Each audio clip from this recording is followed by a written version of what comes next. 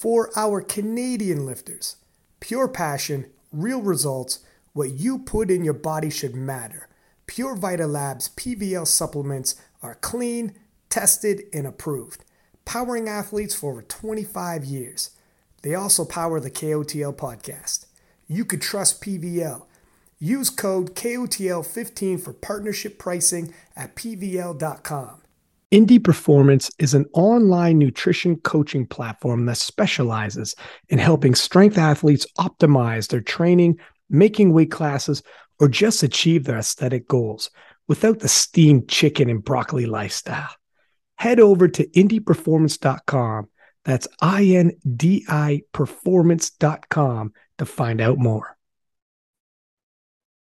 It's your boy Six Pack Lapidat. Just wanted to say this is a bonus episode. I was on Chance Mitchell's podcast, and so we switched roles, and I was the guest as opposed to the host, but it's powerlifting talk, right?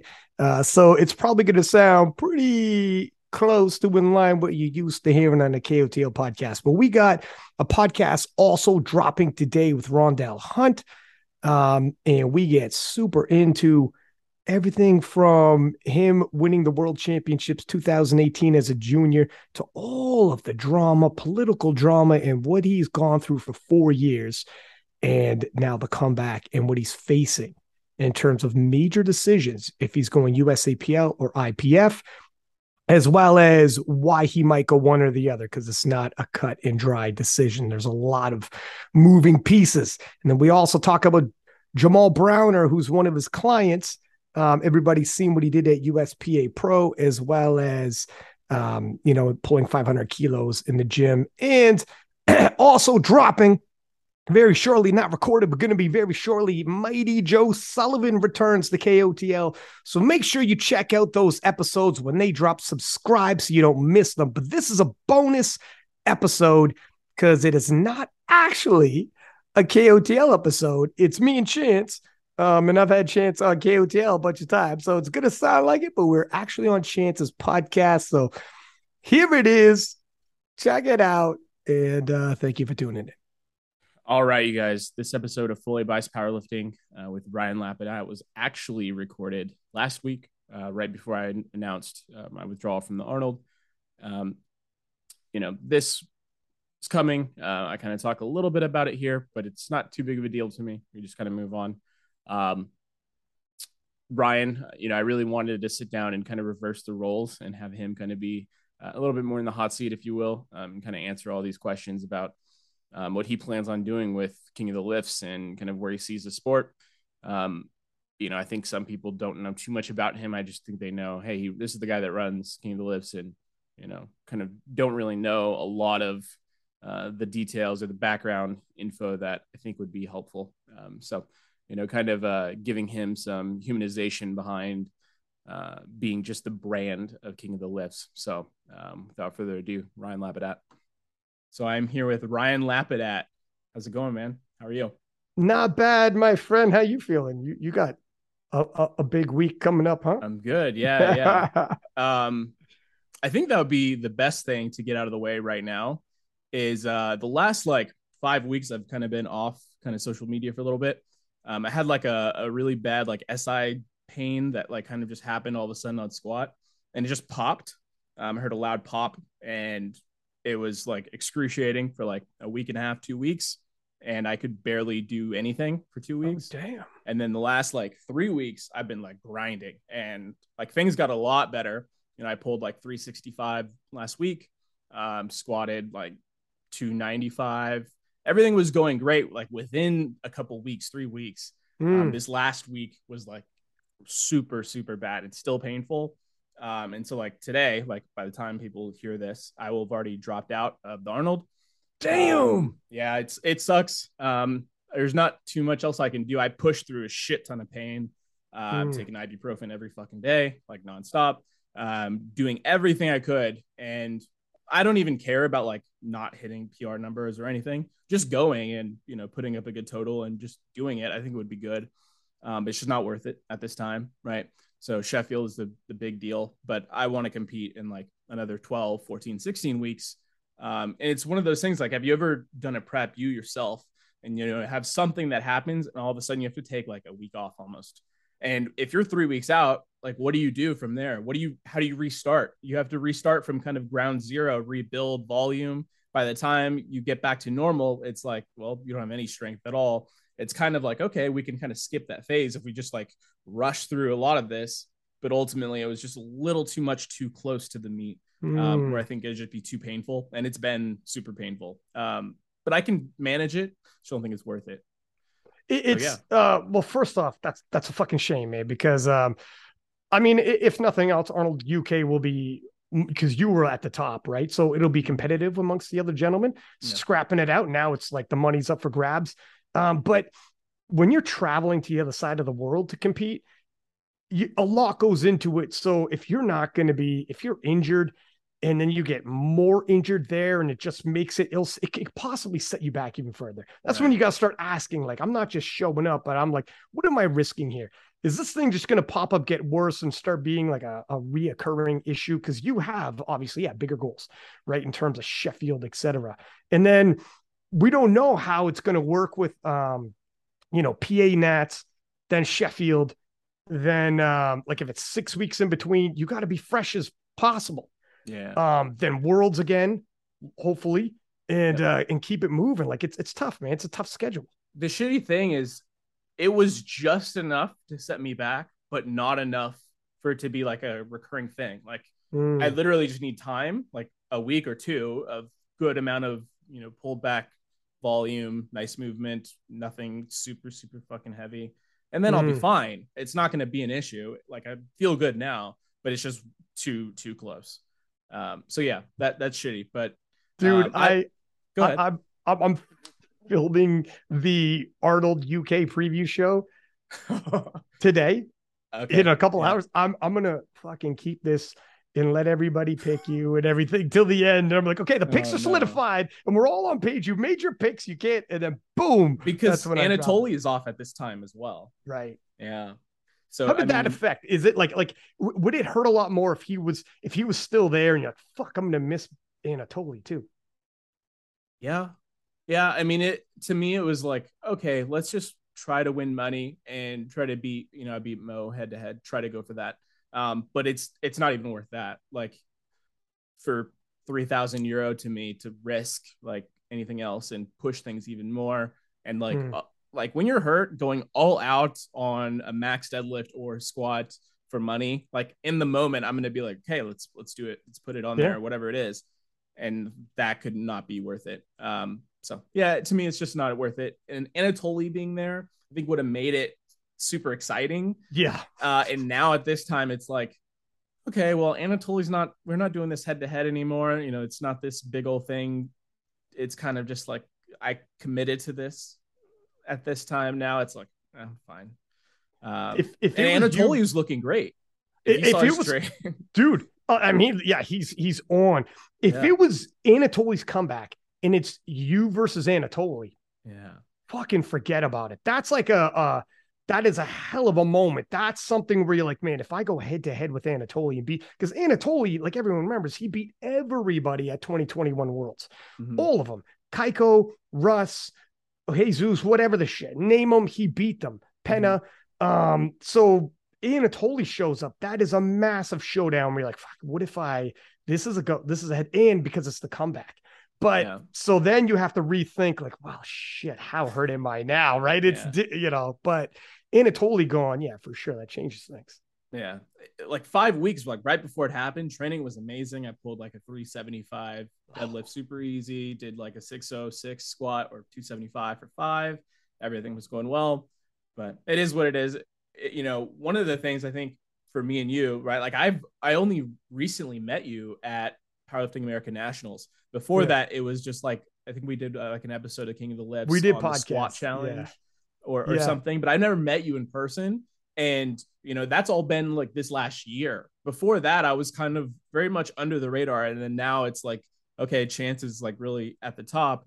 And I have this like pressure to keep things going. But honestly, right now should be almost the off season or downtime to kind of get things situated and ready.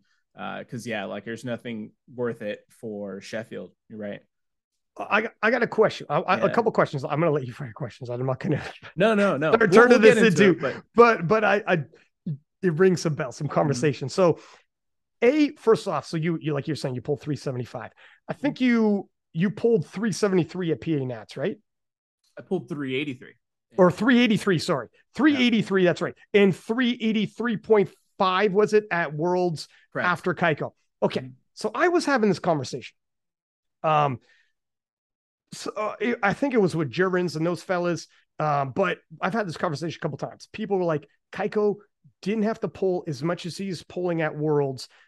He was pulling too much. With 2020 hindsight, well, yeah, of course, he missed and you missed. So obviously the bar was supposed to be less. That's 2020 hindsight.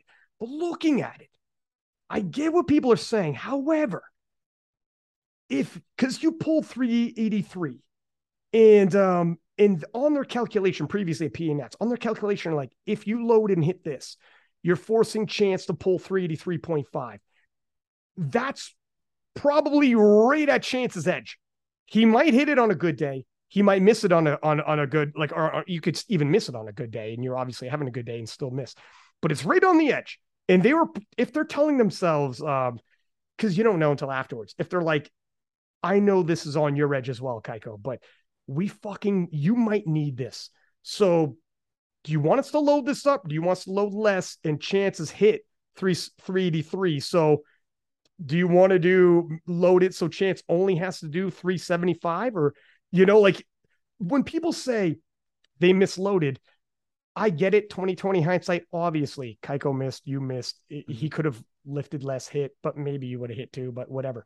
Yeah. But it wasn't as crazy as people think. No, like when you saw that, were you saying to yourself, okay, well, they're pushing me to my edge? Yeah. I mean, I tried not to think of the specific number at the time. And I really didn't even think about the third until, the very end where Aaron's like, okay, like you can just do whatever you want now, and so I did 0.5 over PA Nationals just because, right. It wasn't really that much. I honestly, like, the prep was much, much better for Worlds versus PA Nationals. PA Nationals, I kind of like didn't post some of the last deadlifts because they were really, really bad. And all of a sudden, on game day, I could pull, almost 40 pounds or 20 something kilos, more than where I did the last like couple of weeks of prep. So I have no idea really where it really would have been, if there wasn't holes and shit in the platform and all, off. Who knows? Like when he set up, obviously he missed. So by the time you lifted, it was already over. But when he set up that, were you telling yourself? I didn't think he could hit it. Oh, really? Okay. Yeah. You're like, this is too far. Yeah. He pushed it too far. Yeah. Gotcha. Yeah. It was close and I knew it would be close, but he does the shakes at that point. And when there's the shakes, for some people, they get right past it and they can transition past it and lock it out. Some people just don't. Like that is the cutoff. Almost like on squat where it's more of like a foreshadowing a little bit when someone unracks a squat and they're stumbling all around where they normally look like very poised and just everything's efficient. 3-step walkout and you're good. It's like, okay, like that weight, So that's what I thought. But who knew? Maybe if the platform wasn't shifted for him or reset up, who knows? It's tough when you have to go first and they have big asks where it's like, if they're telling themselves, we think Chance is back at 373. We think he's got 83. I keep saying 73, 383. We think it's around there. I don't know if you could hit what you need to hit to force Chance to do 383. But if this is what we think, you fucking have to. Are you here to win or are you here to place? You almost have your hand forced. And then, of course, when you miss, it's like, oh, you made the wrong call. It's so tough, man. It's unforgiving. Have you seen the stats on like the made third attempt percentages? I think I saw Pete or Bryce Lewis posted it today about, how the 550 plus dots third attempt miss, like of any lift that someone misses the most, it's deadlift, their third deadlift, usually because of placing, because of all these other things. Why I think it actually is with sumo. I'm sure you've seen it almost with women lifters when they do like a heavy bench, right? Like they can go up to like 98% and it looks easy. And then all of a sudden they hit that wall and it's just automatically an RP 10 or RP 11. Sumo deadlift is very much that way, where if you're out of position at all on a lift where you have to put 100% force, it's just a little too much. Where like I like the fact that I could go to 370, 375. I could do anything in the day and just I know I could hit that. But then you add 7, 8, 8, 9 kilos. It's close. If positioning's off, anything is off, maybe. But if everything's on, shit, maybe I could do 390, right? That's what makes it so exciting, it's tricky. Right? I'm sure you saw that at Junior Worlds too, where like some people, their training indicated they could have done way more than what they did. And then all of a sudden, for whatever reason, in sumo specifically, where conventional, it's pretty much there. If you can eye it right. Yeah.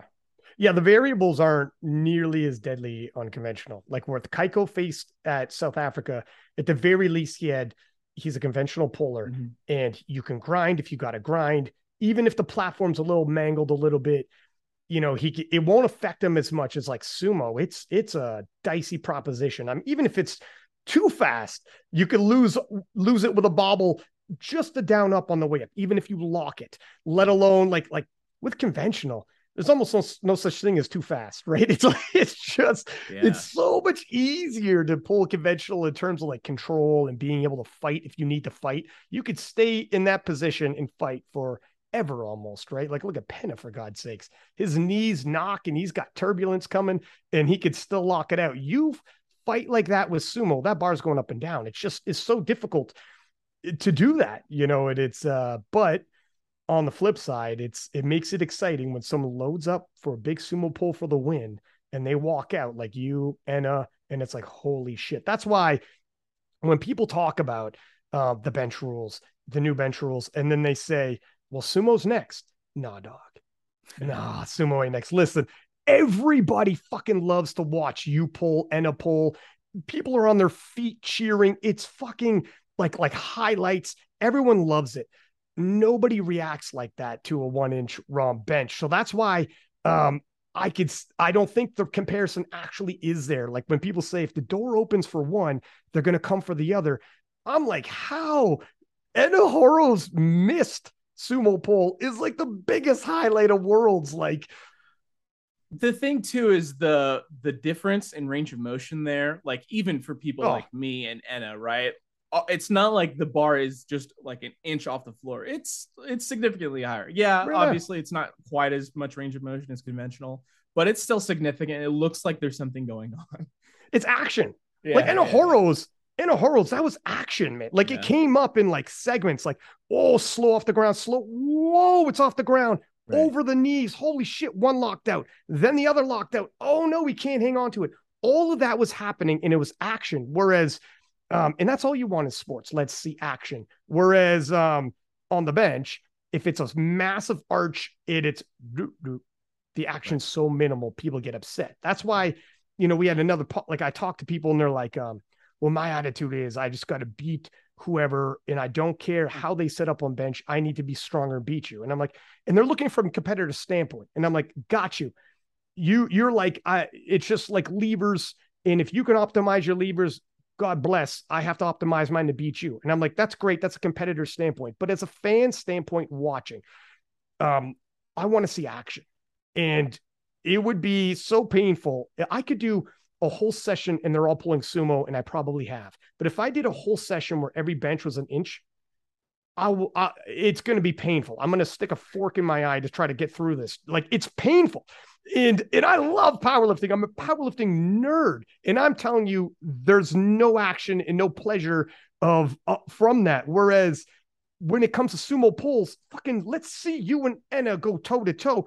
Fuck yeah, I'm on the edge of my seat. It's interesting that even you, for someone that is so, involved and engulfed in the culture of powerlifting, that you do have that like emotional response to a bench like that, where you probably are the best kind of indicator that, hey, if even you are, I can't really watch this all day. That's, that is the people standard. Want to say, people say like, well, it's impressive. It's impressive in the fact that like, if a yoga video swings through my Instagram and I see it and it's like, fuck me, that's impressive. Yeah, your mobility is impressive, but that's not why I watch powerlifting, is for mobility.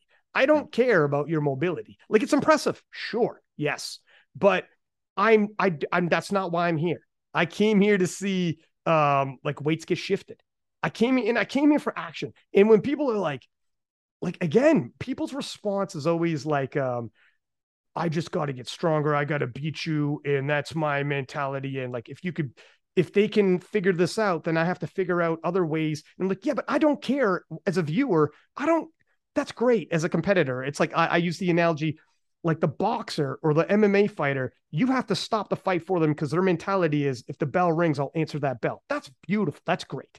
But as a viewer, you have to like that doesn't give you anything. As a powerlifting viewer and as a fan, cool, man. You got the Warriors mentality. You'll beat whoever, no matter what, levers or setup they have. But I want to see action, huh? And if I see a freaking full flight of 1 inch ROM bench already can be boring, but give me that. I don't even care if it's a massive arch as long as there's ROM. Some people are posting saying, I'm going on a tangent here, dog, but it is what it is. Yeah. Some people are posting saying, haha, I could still get an arch and get my depth down. So it looks like your rule didn't work. No, it did. Get your arch and save your shoulders and get your ROM. All we care about is ROM. Get your arch. That's beautiful. All we care about is ROM. Yeah. It just so happens that they're synced up. But if you can arch well and your shoulders are tucked in, and other people are saying like, if I go down, it's going to ruin my shoulders. Look at, if you're in your 20s and 30s, or you're in the prime athletic of your athletic career, mm-hmm. and you can't bench to a 90 degree or whatever it is around there. If you can't do that, I don't know what to tell you, because we have athletes in like hockey, football, wrestling, boxing, MMA, and they'll look at you like, you're saying I can't, it'll hurt my shoulders, this is terrible, look what you're doing to me. And you're in your athletic prime, and that's too big of an ask in an athletic event to be like, let me see you bench. You could set up with an arch and all the rest of it, but just bench down to only 90, and even slightly less if it's the elbow to the top of the shoulder, whatever. And if that's too big of an ask, I don't know what to tell you. It's hard to have sympathy for that when you hear that, when it's like, I don't know, man, you watch all these other sports, they'll hear that. I mean, like, you're in your athletic prime and that is going to murder your shoulders. You can't find a setup within these parameters to save your shoulders. It's if it was a rule that your back had to be flat, I think that would be where the line would be drawn. Did you hear that Sabado Sessions podcast with Gaston, where Gaston basically said, hey, if it was up to me, we would be doing flat back? I didn't hear it because I was I think I was coming back from Turkey when it dropped, or but I didn't hear it, but I was on that podcast and they were, I mean, that'd be too much. You don't want to do flat back to whatever. It's, and that's way too much. But what they have now is far, like everybody, like 95% of people aren't going to even have to adjust. Right. And so for me, I didn't really think about it yet. I didn't even put, I had some people in person come up and ask me, hey, what are your thoughts on this? Do you think it's dumb or whatever? And I'm like, look, we can say that this is the rule, and Gaston has it implemented in this way or whatever. We won't know until that first meet where it's judged and we know like, wow, this person had an issue and they didn't get a star command or whatever it ended up being, right? Like, that's when it becomes real. Until then, it's just like, okay, we'll see what happens. We'll see. And, I don't really know.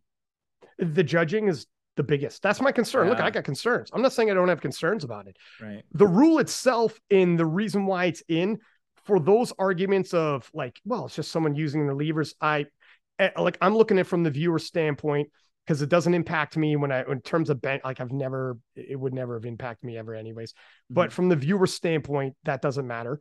And then but the rule standpoint, it needs to be consistent and doable. And that's the biggest. Now, people are saying, how can you look at the butt rising, feet, all the rest of it as well? But here's what I would say. Now, I don't know how it's going to roll out, and I do have concerns. I'm not saying I don't. Mm-hmm. But generally speaking, when the bar is lowering down, and that's when you got to hit depth, people usually aren't rising their butt when they're low. Like when all the sessions I've seen commentated on, it's not when the butt is lowering, or sorry, the bar is lowering that the butt comes up. You get the press command and you start pressing, then the butt comes up. Yeah. Well, when the bar is lowering, they're looking at the depth, and then boom, it's a press and it comes up.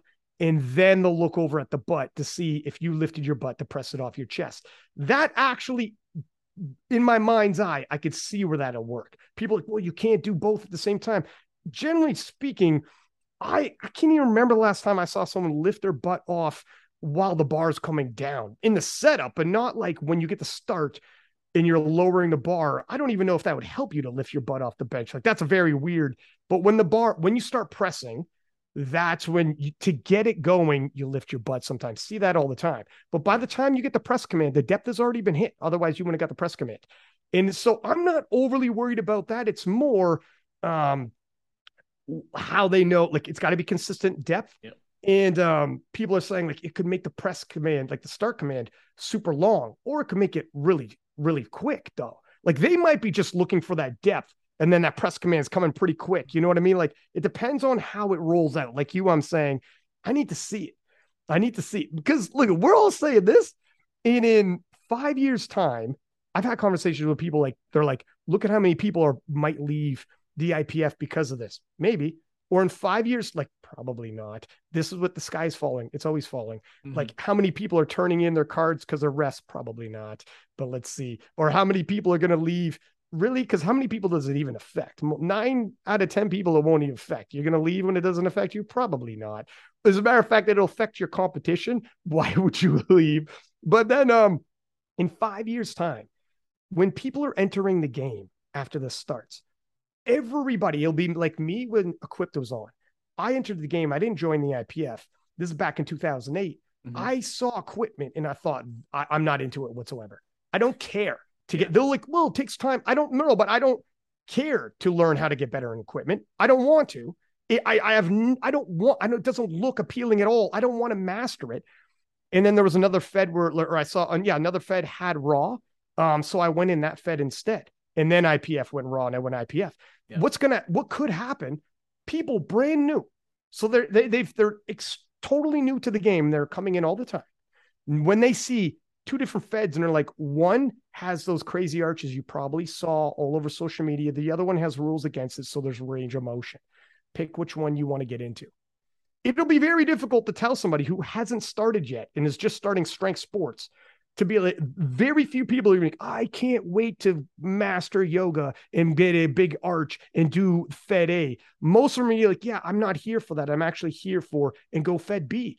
Moving forward could be a completely different, and that's another thing to consider. And it's the same situation with the Equipped Classic previously, I was like, trust me, IPF goes Raw. We're going to see a massive boom because it relates to more people, strength athletes, football players, CrossFitters, whatever the shit coming in are going to make this is more in line with what I'm into.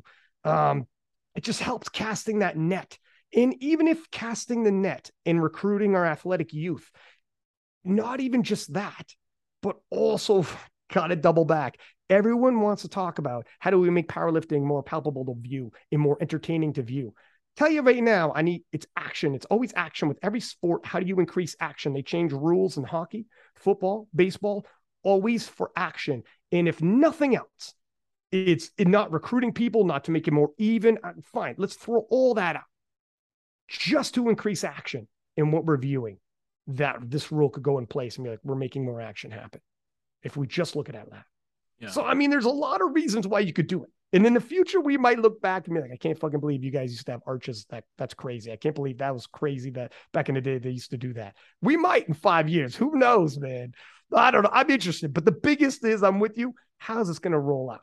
How do we judge it so it's consistent? That's the biggest. If they can get that right, this will be a genius move. Mm-hmm. If the ball gets fumbled and that's not consistent or there's confusion around it, then there's going to be problems. So we'll see. We'll see, man.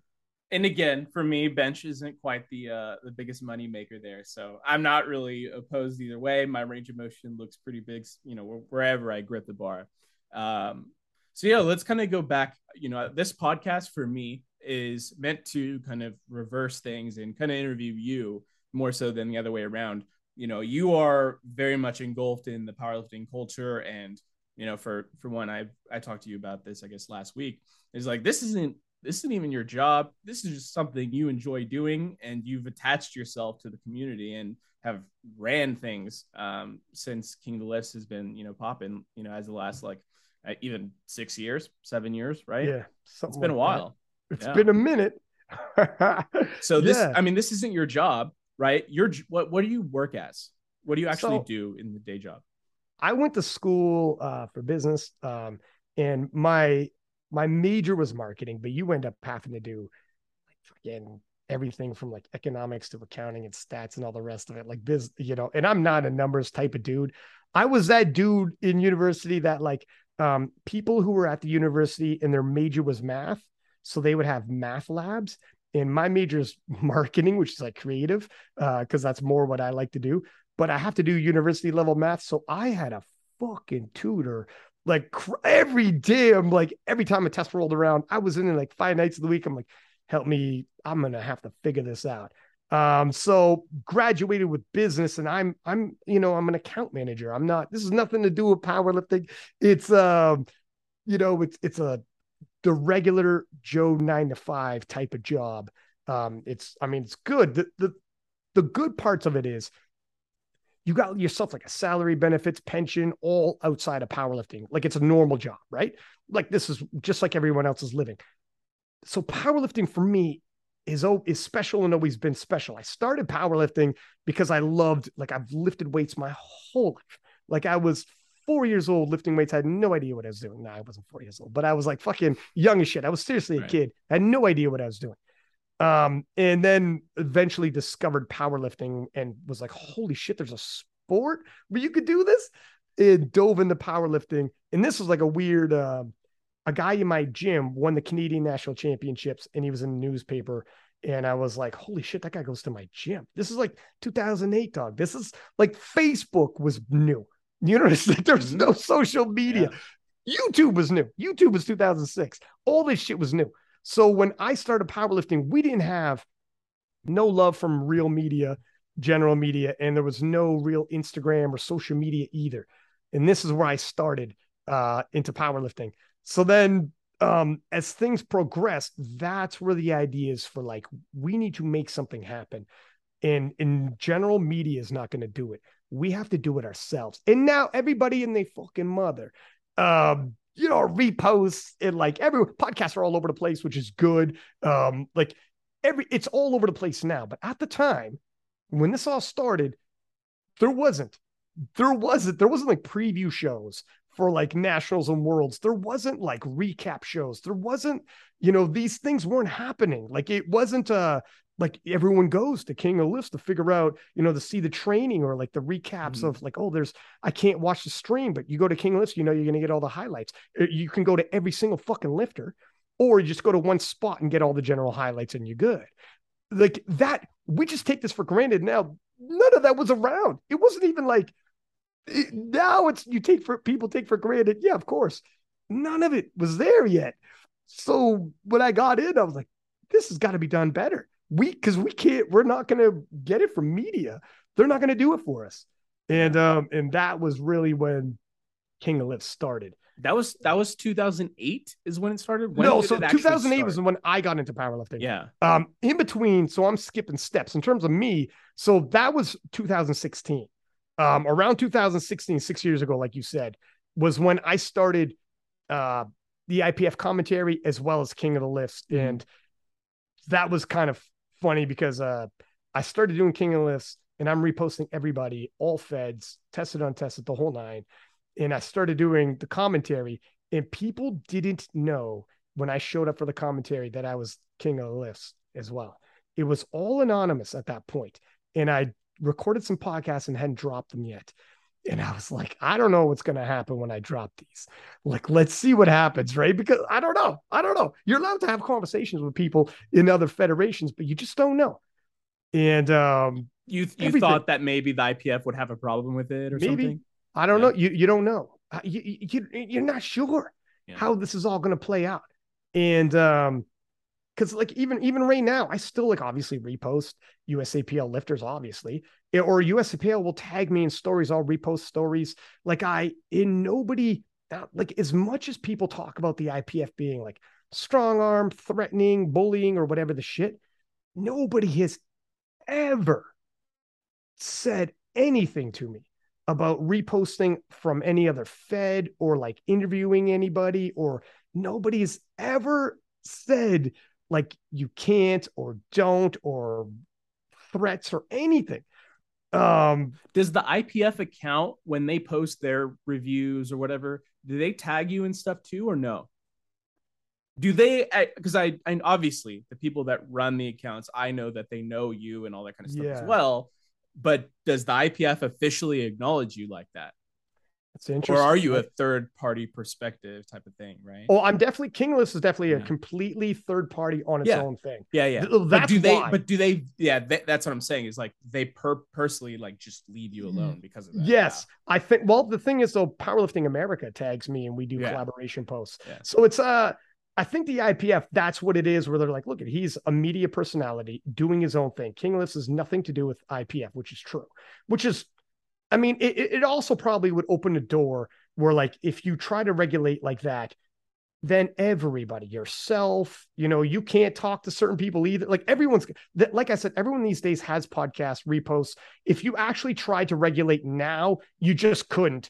But initially though, before everybody had podcasts and everybody did reposts, I was the first, like to a major degree. I'm sure other people did before, but what I'm saying is I was the first to actually make it something. So I didn't know then. Now it makes sense. Look at if they were like, you can't podcast and talk to this person, everybody has a podcast these days. So you're going to literally, you couldn't, or you can't repost. Everyone will repost friends or clients or whatever. You literally couldn't.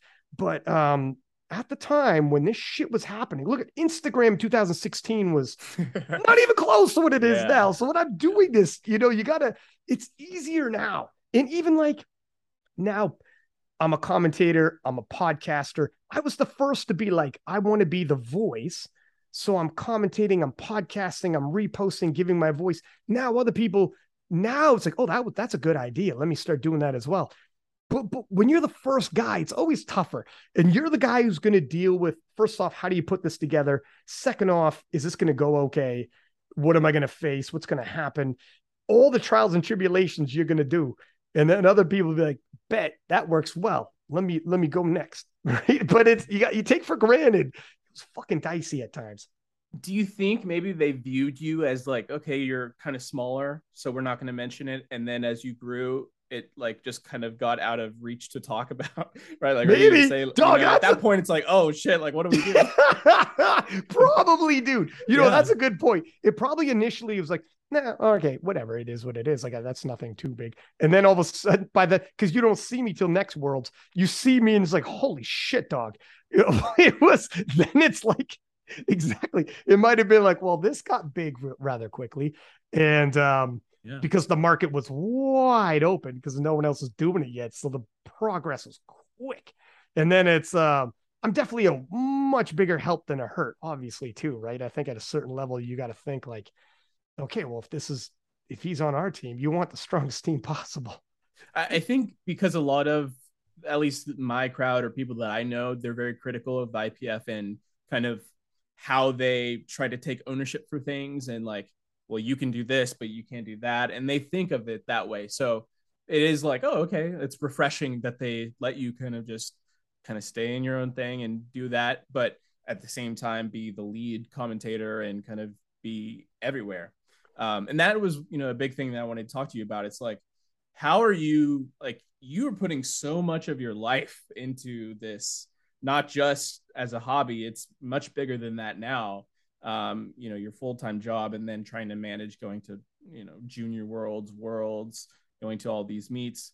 I don't know if you can say, but does the IPF help you with some of that stuff? Do they help, Yeah, okay. They do. And it's, that's why, dog, it's crazy. I made a post earlier today where, I remember I was with a girl at the time and this was 2016 when the very first IPF Worlds I went to, and you were there actually. And, I remember boarding the plane and my girl messages me and says, you were about to fly to a different country to commentate because you're a sports commentator on a broadcast, and they're going to pay your expenses, put a little bit of dough in your pocket, and like this is life. This is about to happen right now. Like, and I'm a regular dude, and this is like that Seinfeld episode where George is telling Jerry, well, why can't I be a sports commentator? I always make those good comments when we're watching baseball. And he's like, yeah, but those jobs can be tough to get, huh? And I was boarding a plane and had that moment where we're like, what the fuck is life here? I'm about to do this. Like, this is a sport. It's not baseball. It's not football. It's not as big as that, but it's a sport I love. And I am extremely passionate of, and I'm about to fucking board a plane and do this, man. It's the wildest, and it helps a little bit of separation. So it's not my full-time gig, as I probably couldn't do it full-time because I burned the shit out, or just wouldn't feel the same. Like, once money's attached, it gets tough. But now it's always just. All right. So we had a little bit of a hiccup there. But yeah, we were kind of just talking a little bit about kind of the travel stuff, and, the IPF kind of allotting you some either like compensation or to get back into it. Yeah. So yeah, like essentially we're still, volunteers. So but what they do is they cover your expenses. They're flying you literally all over the freaking world, putting you up in hotels, and then they give you stipends for the day, so you're not incurring expenses throughout your day as well. So it's essentially, you're not going to make a living off of it, obviously, but right. My God, man, this is the crazy. If you would have told, like, right now, on Instagram, it's the showing people squatting 700 and be like, oh, I wish I squatted 720. And then they show a picture of them as a kid being like, yo, we squat 700. Like they had those, right. Those are popular now. Yeah. Or like, yo, we won the worlds. Oh, I wish whatever. That's the new thing on Instagram. Yeah. It's that, dog.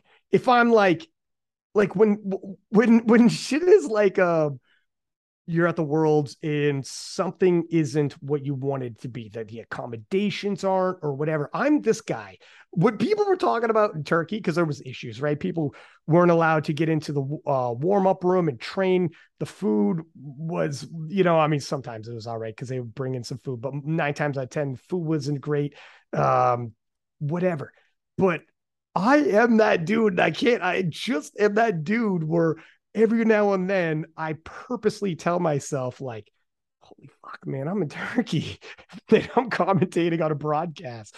And I'm like, yo, holy shit, this is still wild. It doesn't get old to me, man. I still feel that. You've had to do all these steps to get here.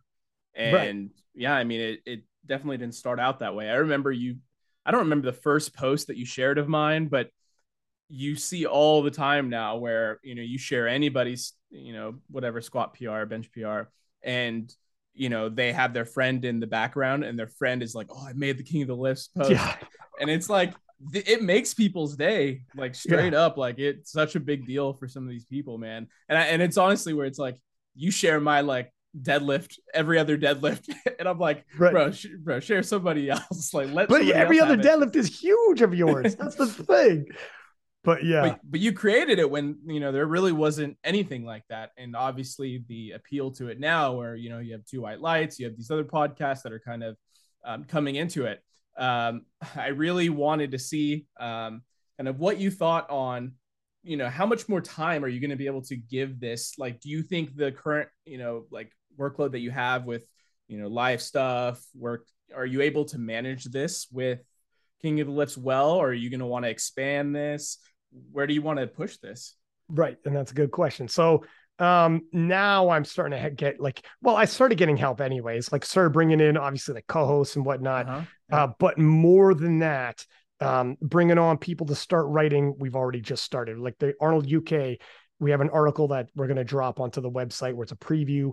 So it just breaks down a preview, kind of like, Barbend does an excellent job of these kind of things, but we want it more consistent for powerlifting. So preview articles, recap articles, articles being written on just like showdowns and like articles. So Right. So yeah, man, this is because powerlifting needs it and we need more of it. So we're going to start moving in that direction as well as original content. So you'll probably see like Arian's done a great job. Arian's doing a lot of these for us where it'll post like the top 10 people who have won USAPL Raw Nats and it just shows, or the money breakdown in the IPF, money breakdown for USAPL, or whatever infographics, or just straight up podcast clips of people giving good sound bites and getting discussion or what, just original content every single week, though, multiple times during the week. So it's, we're moving in that direction. So to answer your question, and I couldn't do this, I just don't have time. Yeah.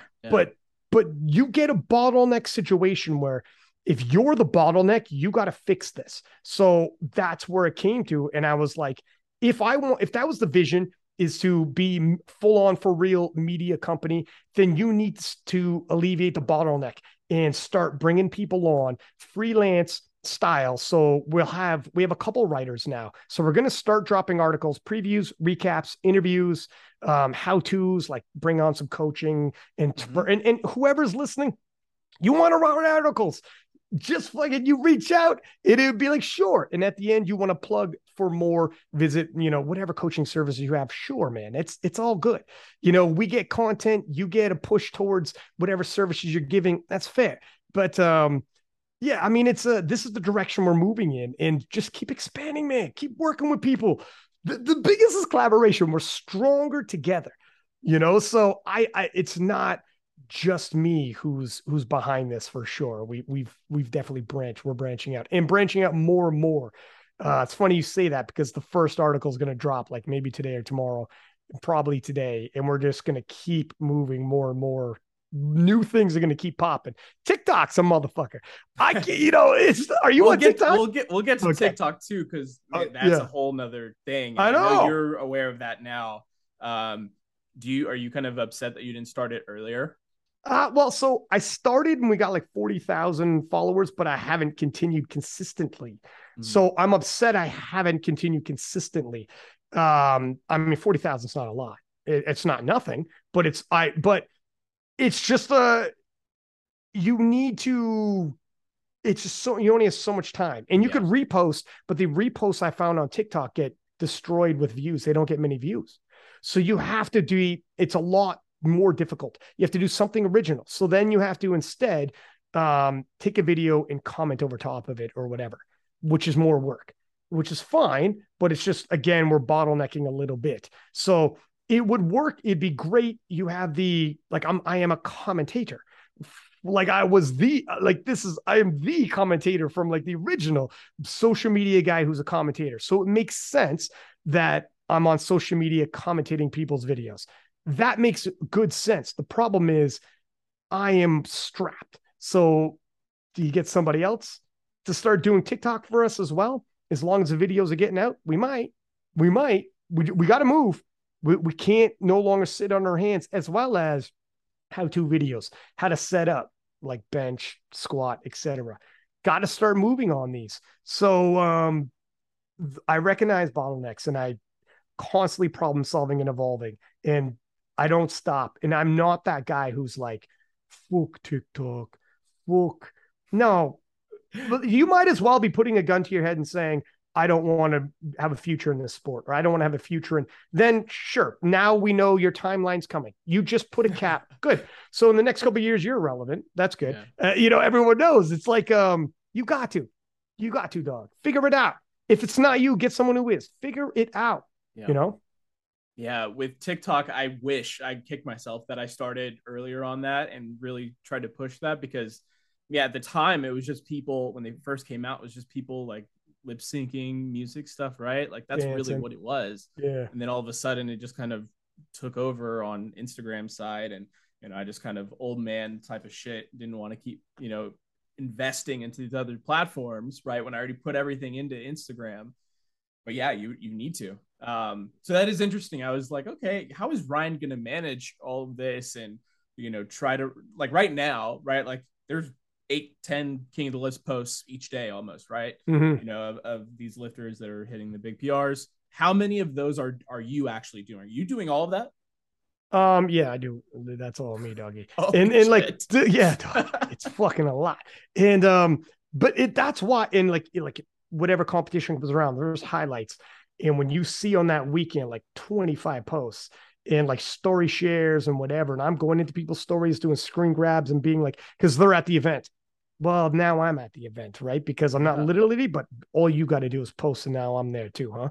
Like where it's the American Pro and Micah's doing, like, take a look at, they're doing a setup and I'm grabbing his screen grabs and I'm throwing it there. It's the same. You go on King of Lists, all of it is amalgamated to King of the List. So if that event's there and you're like, I don't want to go to every single person on the roster to try to get, you don't have to.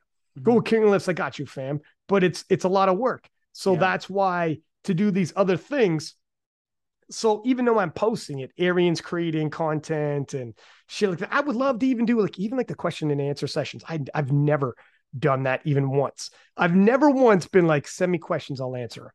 Because I'm just like, fuck, I ain't got time for this. No. It's tough. Whereas, so I'm starting to steal Arians and put them on there. But, or if someone does a good one and I see it, I'm like, oh, I like that. I'm going to grab that and I'm going to throw it in King of Lifts and maybe add something. But you can't do it all, man. It's tough. Are you feeling like, just be honest, right? When you get to a big meet or whatever, or there's a big meet happening, maybe it's not a IPF meet, it's another meet. And people are coming at you like, hey, King of the List, you need to cover this.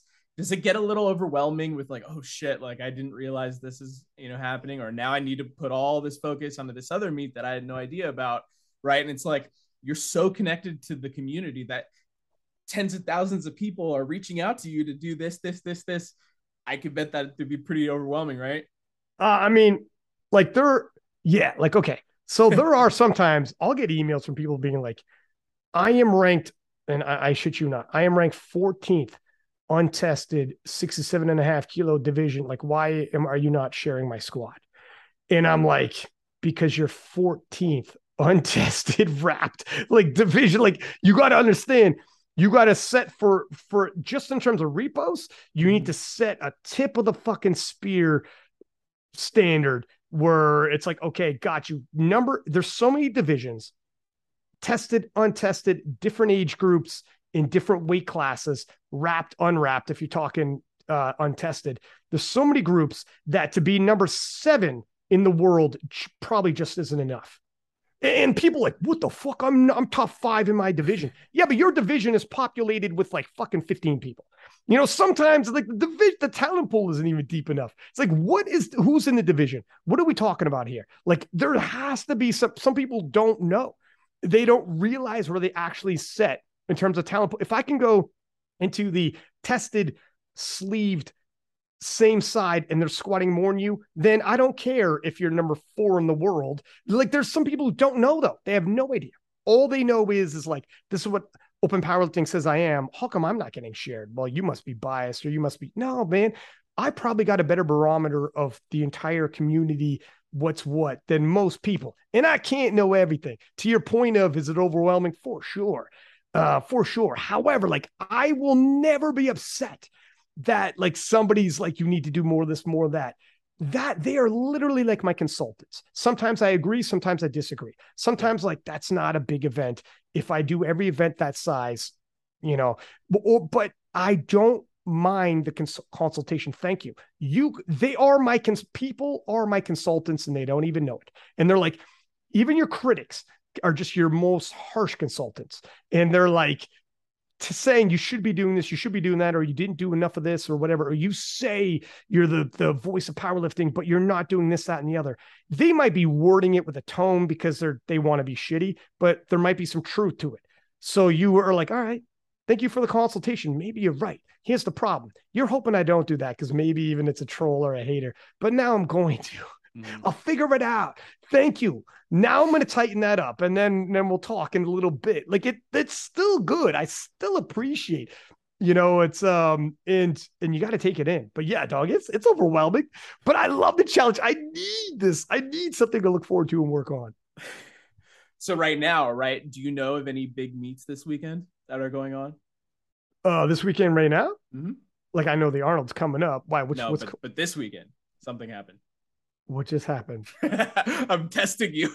Oh shit! What happened? But just funny enough, because I coach, all these different people, right? So I know, in some random country that this particular meet that's IPF event. Yeah. So I think there's like the C Cup, which is the Singapore championships. That's Yep. actually an IPF meet. That 52 kilo girl, Farana or Farana Oh Farid or yeah, something. beltless at Yeah, Worlds, 200 kilo the pull. beltless Yeah. 52. She Yeah. pulled the world record today or last night or something like that. Like very easy. But it was an IPF, technically an IPF meet, big deadlift, obviously. But it's so weird that it's so obscure places, and some, like, if you look on the IPF calendar, you can see random like IPF events that some random could just pull up to, right? And just break the world record.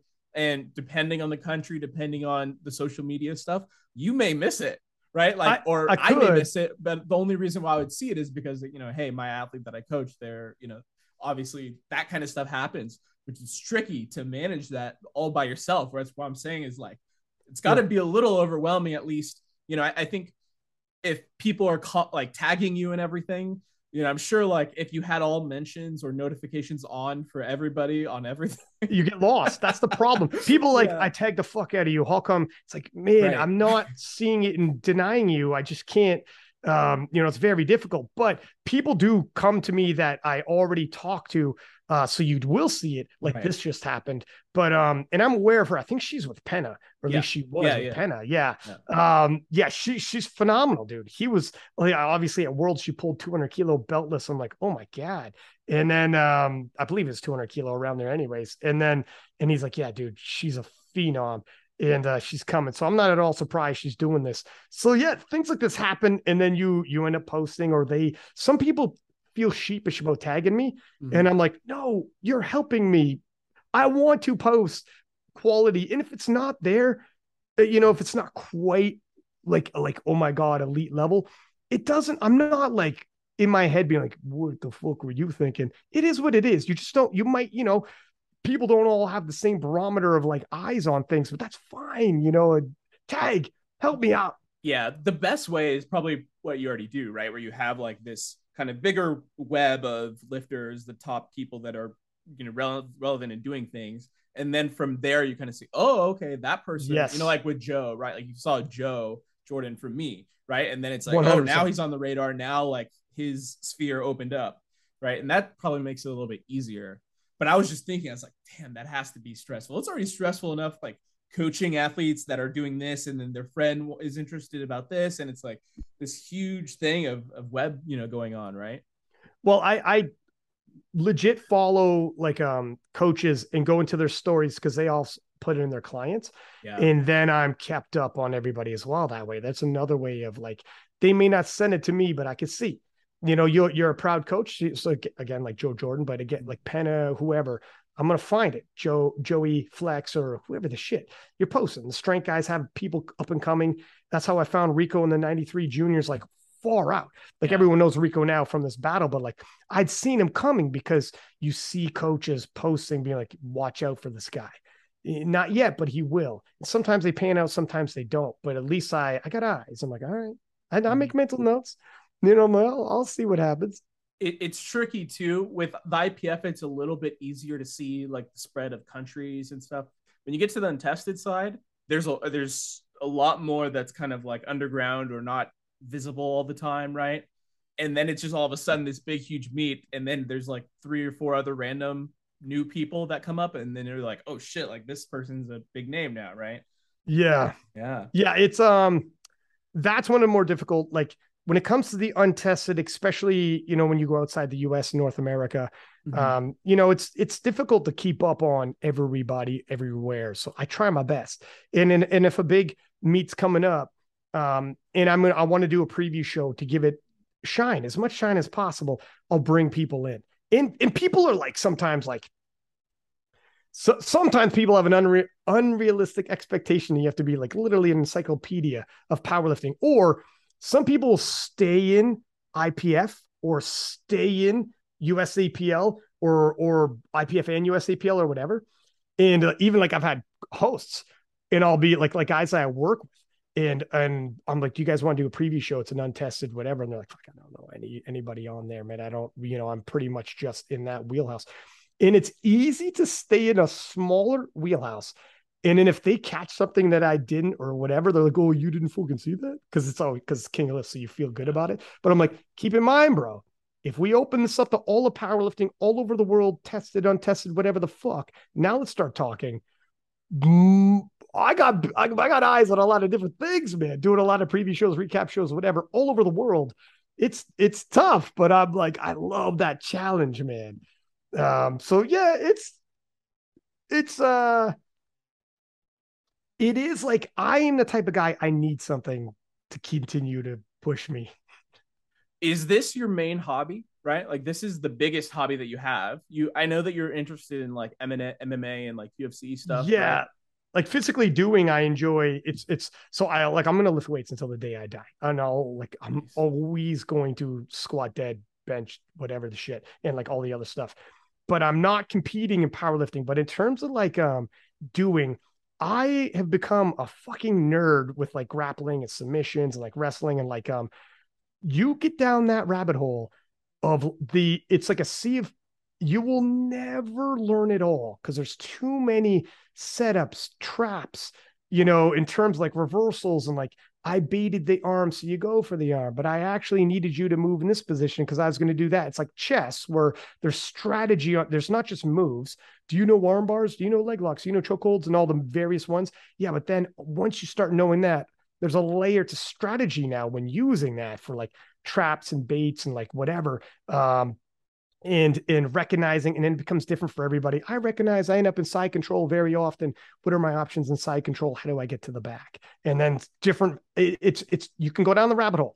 And I'm literally now, I watch video of tutorials and make notes and do like screen grabs and make notes and then drill with my training partners. I got a grappling dummy that I just do drills on over and over and over, entries into the legs, entries into the back. And like, there's different techniques, like 6 different like moves you have to do a proper heel hook, for instance. And like, I drill it over and over. So when it happens live sparring, I have it down and it's like, but there's so much, like I've become a nerd, my dude. It is, I'm like, fuck, how did this happen to me? I'm not sure. When you say nerd, you mean just so overly obsessed with something? I get like, I think about it. And I think too, one of the reasons why I super duper like it, it's why I like powerlifting, where like when you got hundreds of pounds on your back, you're present. That's what meditation is. That's what they say is like, be present. Try to meditate. It's just to be present. The voice in your head turns off. It's always running. You're always thinking to yourself, like just whatever. You're just thinking throughout your day all the time. Everyone does, period. The voice is never fully off. And when you have hundreds and hundreds of pounds on your back, it is off. You're not thinking anything. You're just going through it. Same thing when you grapple, you slap hands, fist bump at the beginning of every single sparring session, every single round. And once that happens, once you slap hands, fist bump, and you hear the bell and you're going to go for 5 minutes. For 5 minutes, that dude is trying to like choke. It's the death game. He's trying to choke you and you tap. And it's like, okay, I would have died there, but I tapped and you stopped strangling me and we start over. And because of this, you are like so present. You think of nothing else, not just for that set that's 10 seconds long, but for that 5 minutes, you're just like present with you're thinking about what you're doing and nothing else matters. And there's something intriguing about that. And he's setting traps for you and you're trying to recognize, and you're setting traps for him, and it's fucking, you can so go in that rabbit hole. It's like a video game where you die, but you come back. Like if I tap, I would have died right there if this was to the death right there. But then you tap and you get to start all over again, and that's fine. And maybe you get him next time. Maybe like, all right, I made a mistake, but now I know how that happens. Like just like a video game, and you could get it becomes like addictive. That's why a lot of people started moving from powerlifting to jiu-jitsu. I think once they started, they're like, wow, this is cool. Jiu-jitsu specifically, and the mental game of that, I think it's appealing from, a lot of people in powerlifting. I'm probably sure you've seen it. A lot of the newer age is like kids that are into like video games or like anime or whatever, right? Like that's that culture. And a lot of those kids are surprisingly interested in powerlifting. And it's almost like a game and people get obsessed with it. And the same thing where for me, like that would be something that I would be really interested in is like jujitsu and the mental game. Like it's physical chess, right? That's what it is. It's physical chess. Yeah. And so like, that's super interesting. I can't do it because I know I would fuck myself up and somehow. That's the problem is you're like, it's easier for me to say that, but you're a world champion who like the last thing you want to do is fucking get an injury because you get injured.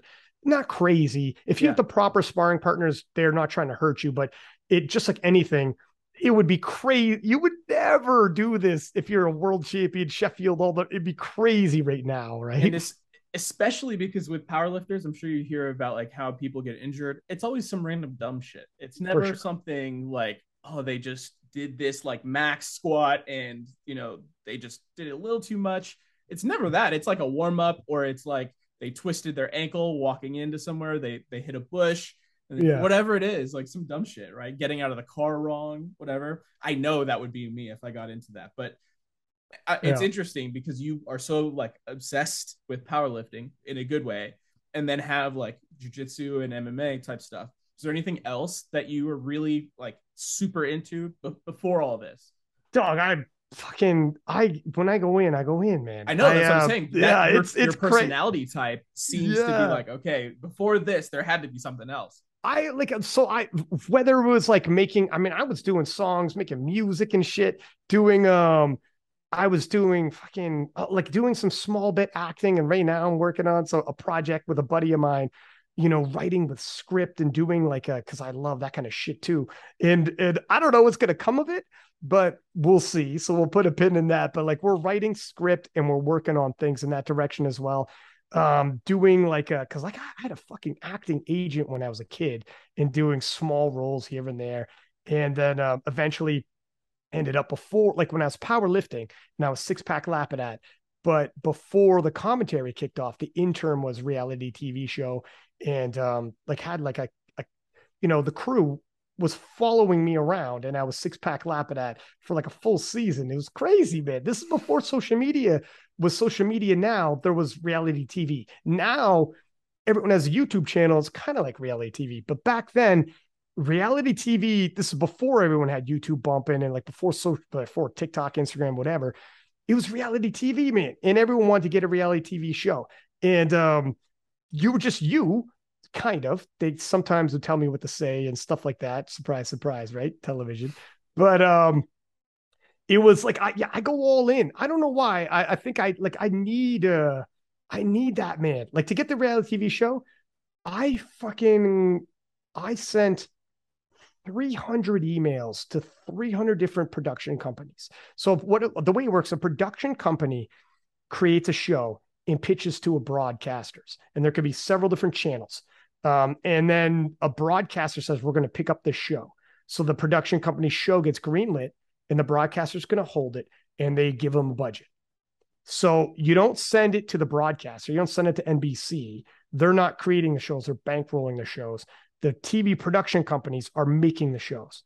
And then when I'm in, and I researched all the different production companies, who works for who, found their personal emails, emailed. I got an Excel spreadsheet with every production company, all the staff members, who does what, who does the green lighting in it, and sent hundreds of emails.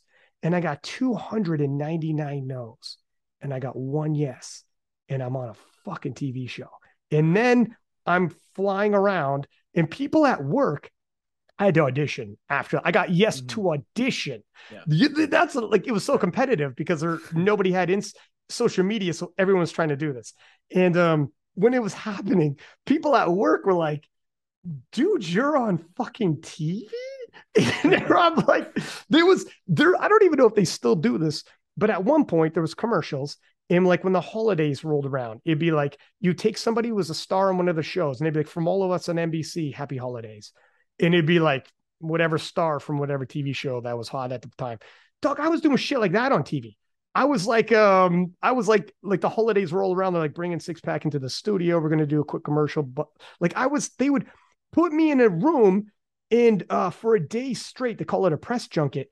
I did TV interviews or magazines, and they just put me in a room and they would cycle the interviewer or the magazine or whatever, and I'd be live on TV, and I would just sit there for like 8 hours doing nothing but interviews and press junkets. Like this was me before everyone knew me in powerlifting. It was fucking the wildest, dog. The life I had has been crazy, man.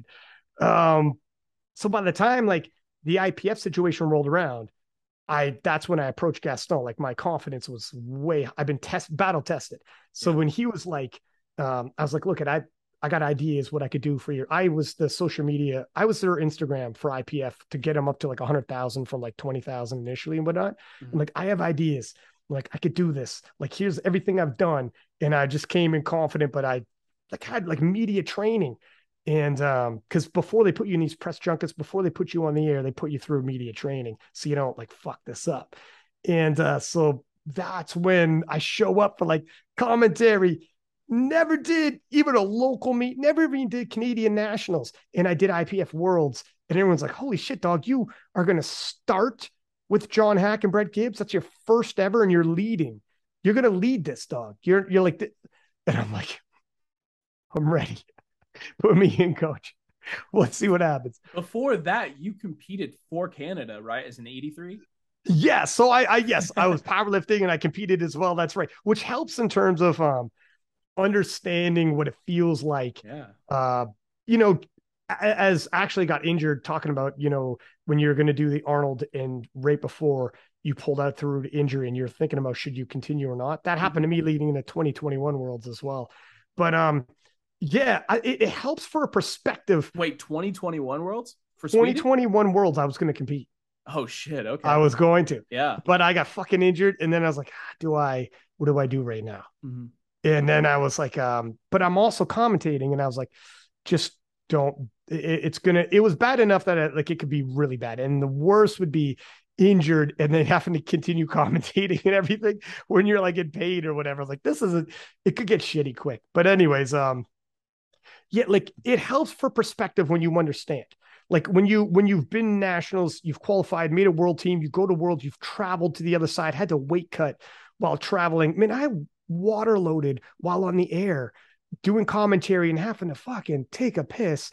And that like literally water is coming out of every orifice in my body because I've been holding it. And I'm like 8 liters deep. And I'm like, oh my God. And I'm live on the air. And I'm like, holy smokes, this is like torture.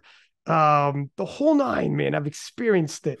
So when people talk about like, this is where it gives me that perspective when people do things like in the US APL, if they'll take totals from US APL totals and be like, well, we would have done this at Worlds. It's like, I know what it did to me. I like not just commentary, like, oh, I feel tired. I've competed and know what it did to my numbers, what you feel like. And some people be like, it didn't hurt me too bad. Well, that's cool, but it's real. It's real, dog. Like so when people do that and they're like, yeah, like it's like they forget every fucking time or they just never have done it. If they've never done it, they must not have. But it's like, trust me, it's not the same. Or cut weight doing this too.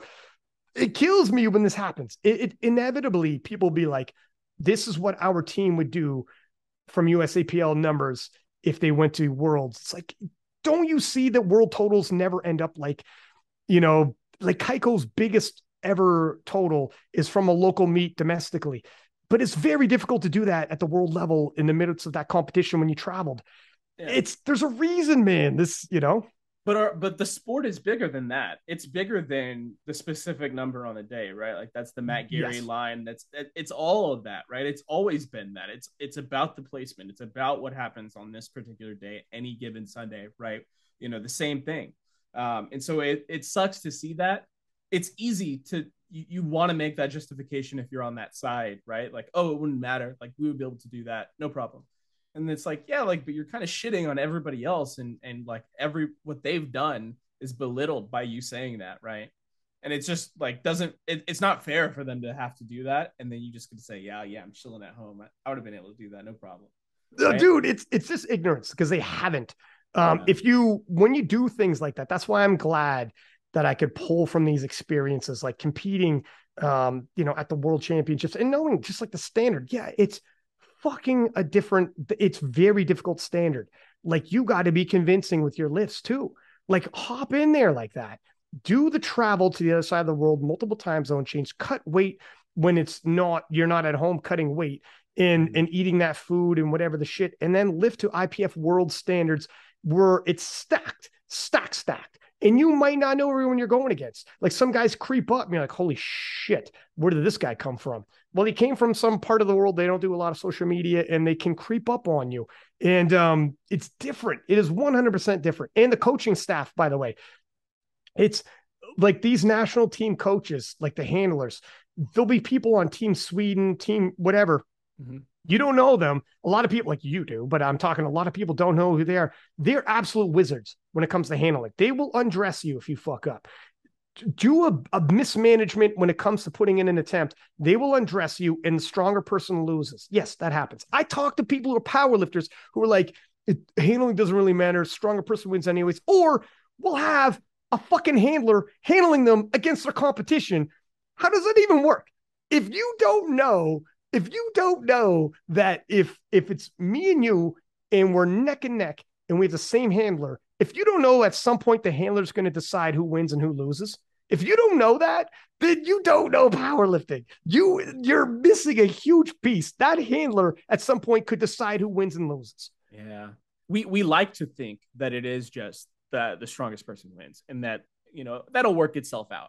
That's not really how it works at the bigger meets. And I think people are getting that. People are seeing more of, 8 for 9, 9 for 9 is what it's going to take. You see the stats. I think Pete Spence does a really good job of kind of breaking down the stats of, percentage of made lifts for this. And if you fly overseas, this is the percentage that you're going to take off your total. And and it's true.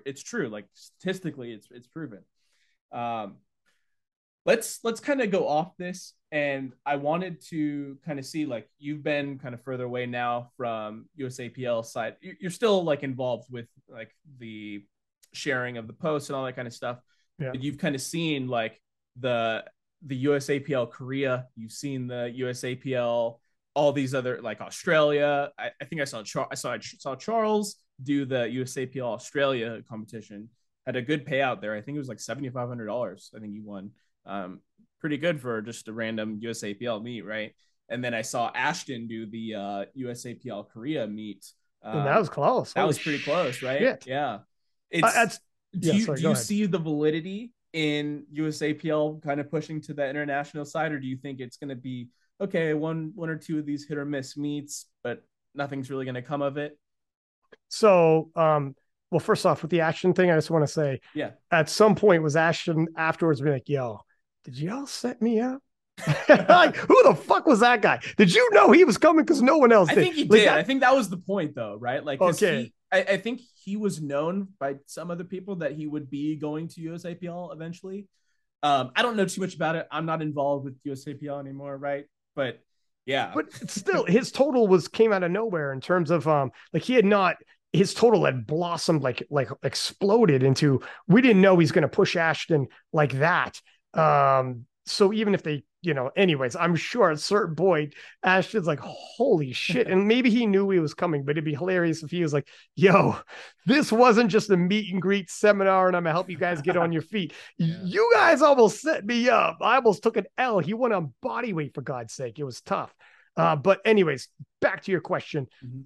I think if you're going to use your resources, like USAPL is using their time and resources, staying domestically and going into the pro series was the route to go, and make it like, if their idea was like the NFL, right? Or whatever they're trying to do, but doing the one-offs here and there abroad into international, fine. It doesn't, like, I guess, like, if it's a big meet and you want to hold it somewhere else, the thing is, you're not going to turn into an international governing body like the IPF. How does this work? How does it, if drug testing was the whole reason why you left, how do you turn into an international body? And now you're going to have the exact same questions the IPF was having, where if you got drug testing in Germany, Russia, fucking Czechia, let's go into Asia, Japan, Korea, now you have to have systematic drug testing. Is it all the same tests, the same labs? Who's doing the testing? Now USAPL has to ask themselves, because, or are they all going to just govern themselves like you want to govern yourself? So their friends are testing them. So their coaches and meet directors who all train at the same gyms and whatnot are all testing each other, just like you guys wanted to do and are doing. If that, and that's cool for you because you know each other in the US, but that, if you want to go internationals, that's what's going to happen. Are you comfortable with that? As long as it's 10%, 10%, 10%, what does it matter? What labs are they sending drug tests to? It's not WADA. It's not, are you going to start saying we need a minimum requirement for the lab? Because you could literally if it's just 10% and like, who gives a fuck what lab? That means in some countries, some on the other side of the world, they could be like, yeah, we're sending it to a lab. They know the lab's bullshit. It's cheap. They're just ripping it off. We're at 25% testing, but it's bullshit tests, and we're testing each other. So everyone knows. And then you're going to have to start being like, acting like a governing body and start saying, you know what, we actually need some minimum standards of the lab. You know, we actually need some more transparency. Like, who's testing these people? I got you. You're an official in the federation, but you're also all know each other. And it's a bit of a conflict of interest because you're breaking records over there, doing whatever. Like, I don't know if we're comfortable with that. Well, that's exactly, now you're going to see what the IPF is facing. Now you're going to see what a real international fed faces when they have to standardize across the board. And it's never going to be clean and tidy. There's going to be issues with drug testing no matter what. Granted, and WADA's not perfect and how it rolls out for sure. But at the very least, now you'll understand this is why, you know, they had like minimum lab requirements. Who's doing it? Who is doing the test? Who has chain of like possession of that test from going to the lab to coming out of the lab? Not just what we did a WADA lab. Yeah, but who had possession of this, the records of it? Who was filing it? All of that wasn't WADA, then it wasn't WADA. Was it a WADA official or was it your official going to a WADA lab? But who's all the rest of it? Like, there's a lot of issues that people were, now they're going to start. If they go with this international route, let's say they have 25 nations, that'll be very difficult to any meaningful level, get 25 nations even. But let's say they do, and world records are popping up all over the place and people are coming all over the place. Now they're going to start being like, who's testing who over there? And what labs to what? Now they're going to have those questions. And then they're going to sound like the fucking IPF was to them. And this is what's going to happen. Or it's going to be a conflict. Or you just be like, man, and I get the appeal because fuck it, Australia maybe had a great meet and like Korea sounded like it was fun. So I get it why it's like, let's do one-offs, but you're never going to catch up to the IPF internationally. There are 130 plus nations officially recognized by the individual governments. So they have government funding and recognition because they're IOC recognized, WADA recognized. The governments themselves are funding. Like France gets paid by the government, Sweden, etc. Like, they're in the universities because they're officially recognized. So like the universities, they're going to get in Asian games, European games, not European powerlifting championships. I mean, European multi-sport with track and field and all the rest of it. Like, because they're officially recognized. So you're never going to internationally, and maybe a lot of people in the US don't understand all of that. You're never going to get into that. You're never going to catch up to the IPF like that. They're already in place. You have to take them out of place. It's like you're in the Olympics. You want to go Olympics. You have to pull someone out. You're not going to displace the IPF internationally. So that you'll never be the IPF internationally, if that's what you're thinking. So, but if it's one-offs that you want here and there, cool. But you will, if people start rising up in these other nations and start taking like Ashton's world record, if you want to start calling them world records or whatever, fine. And people will start rising up from other nations, and eventually the conversation will come up where it's like, how are we going to manage this? I don't know, man. I don't know. And maybe they could work it out, but this is off the top of my head. What are you thinking? Am I crazy? You're right. They're going to play that game. And that's more of the point of what I'm saying is like, I think they had two choices and they're trying to do both at the same time, right? Like, you either had just keep everything internal and run the pro series and everything is just USA only, that's it. Or you do the whole international thing and it's, like at that point, they should have just stayed with IPF, right? Like, they just cope and do with, whatever they have to do to get the testing done that they required. That was really it. So to me, when I see them putting money or, funds elsewhere, it's like, okay, I don't know what you're really trying to accomplish here. If you really are trying to accomplish that, it it's going to take a while. It's going to take a while for them to get to that point if they ever do, which is going to be, again, direct competition with the government of France and, all these other already recognized teams. It's tricky. I was just kind of curious because I know that you saw those and it looked cool. It's funny though, because I hear a lot of the USA people, the top lifters, and they're like, yeah, I don't want to travel. Like, that's why I want to, stay USAPL. I don't want to go to Germany or wherever to compete. For me, when that switch happened, I was like, that's a cool selling point. I want to go to compete at, South Africa or Arnold in the UK or wherever it is. And then I see them do the same thing, right? Like they're like, oh, I'm going to go to Korea and compete, or I'm going to go to Australia. Yeah. Well, yeah, for sure. Like it is, yeah, if it was like, I don't want to travel, then like whoever's in the USAPL and doesn't want to travel, then yeah, you're not going to go to those other countries on the other side of the world to compete. Otherwise, like, yeah, I think that's a huge appeal for the IPF to that's all part of it. Like other nations or other sports, the world, you have to travel all over the world to prove you're the best. Like whether it's track and field or whatever the shit, it's constantly rotating and it is what it is. In terms of, how can they, like, they will never become the next IPF. So exactly, they could become what they're doing, just lean into the USAPL experience with the Raw Nats and doing, their experience at Raw Nats with the big screens and whatever, the Virginia Pro style, and just lean into that. I was thinking, lean into the Pro Series. And, I don't fucking get it, kid. I don't get it. I don't know how they're going to run into problems. Well, let's kind of transition from this drug testing point. I'm sure you saw the big failure. Woo-wee. Yeah, I don't know if you've talked about this yet on a podcast. No, it's so recent.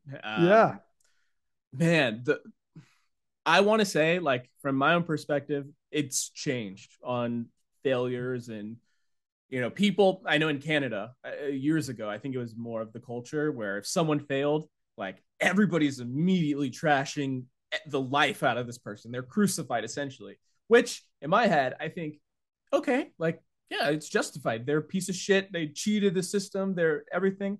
And then I also think in my head, well, if for some reason I had a tainted supplement or whatever happened, or somehow this ended up happening, and on my life, on my soul, I would never cheat. I would just be done with powerlifting before I would do that. And somehow it had that where it does happen, believe it or not. There's weird situations where it's tainted supplements and people fail for something.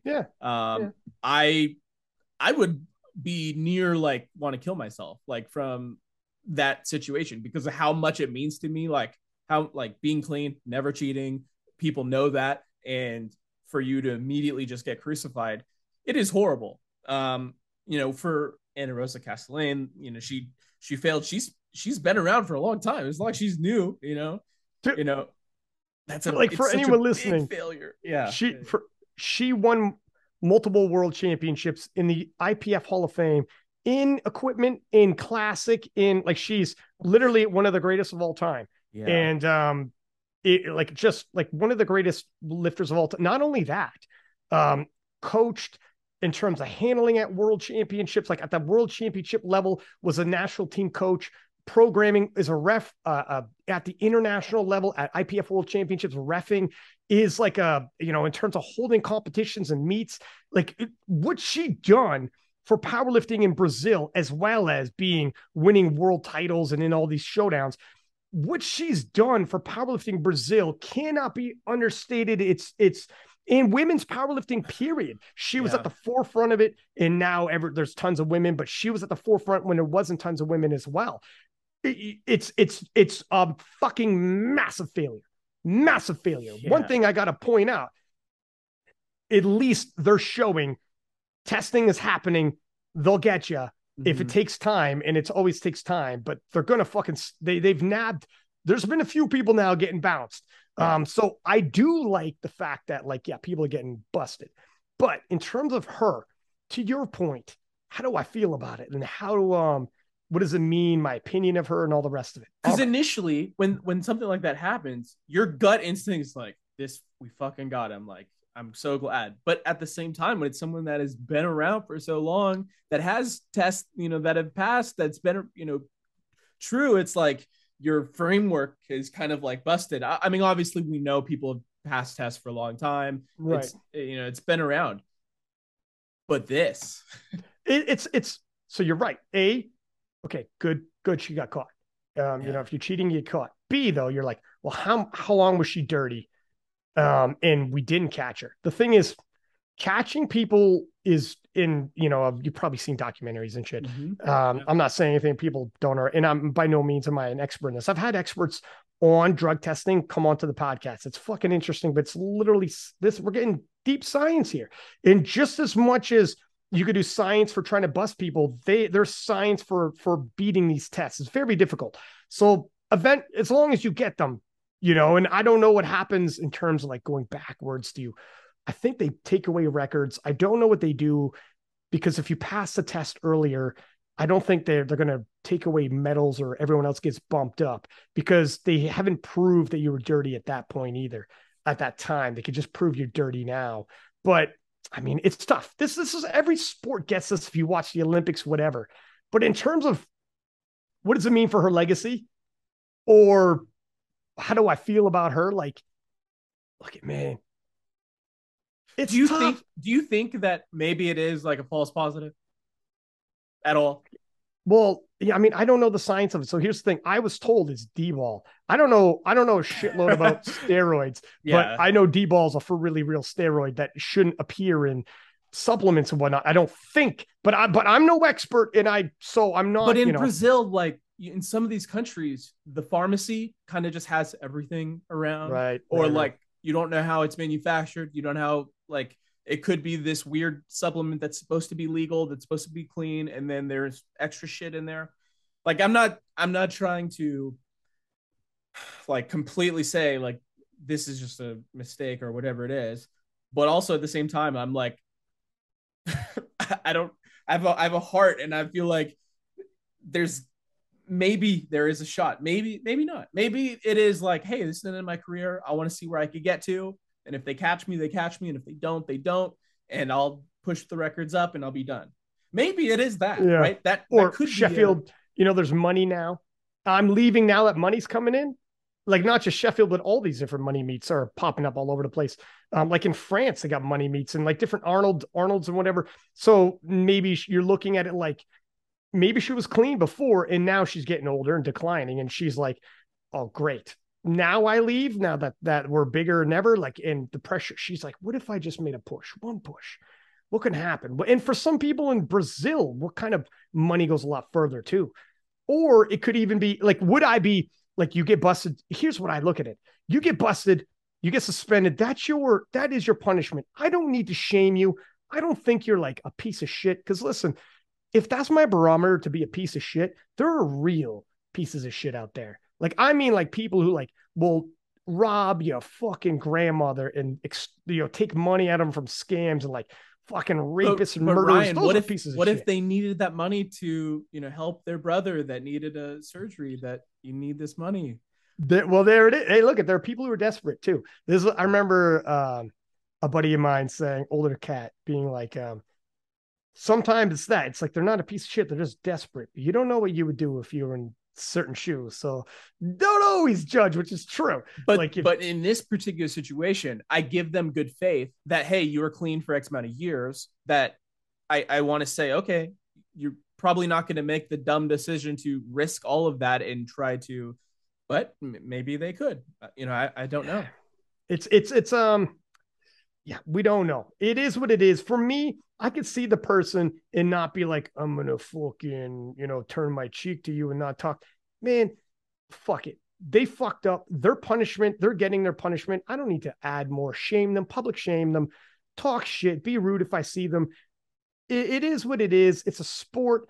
They're getting punished by the sport and the governing body.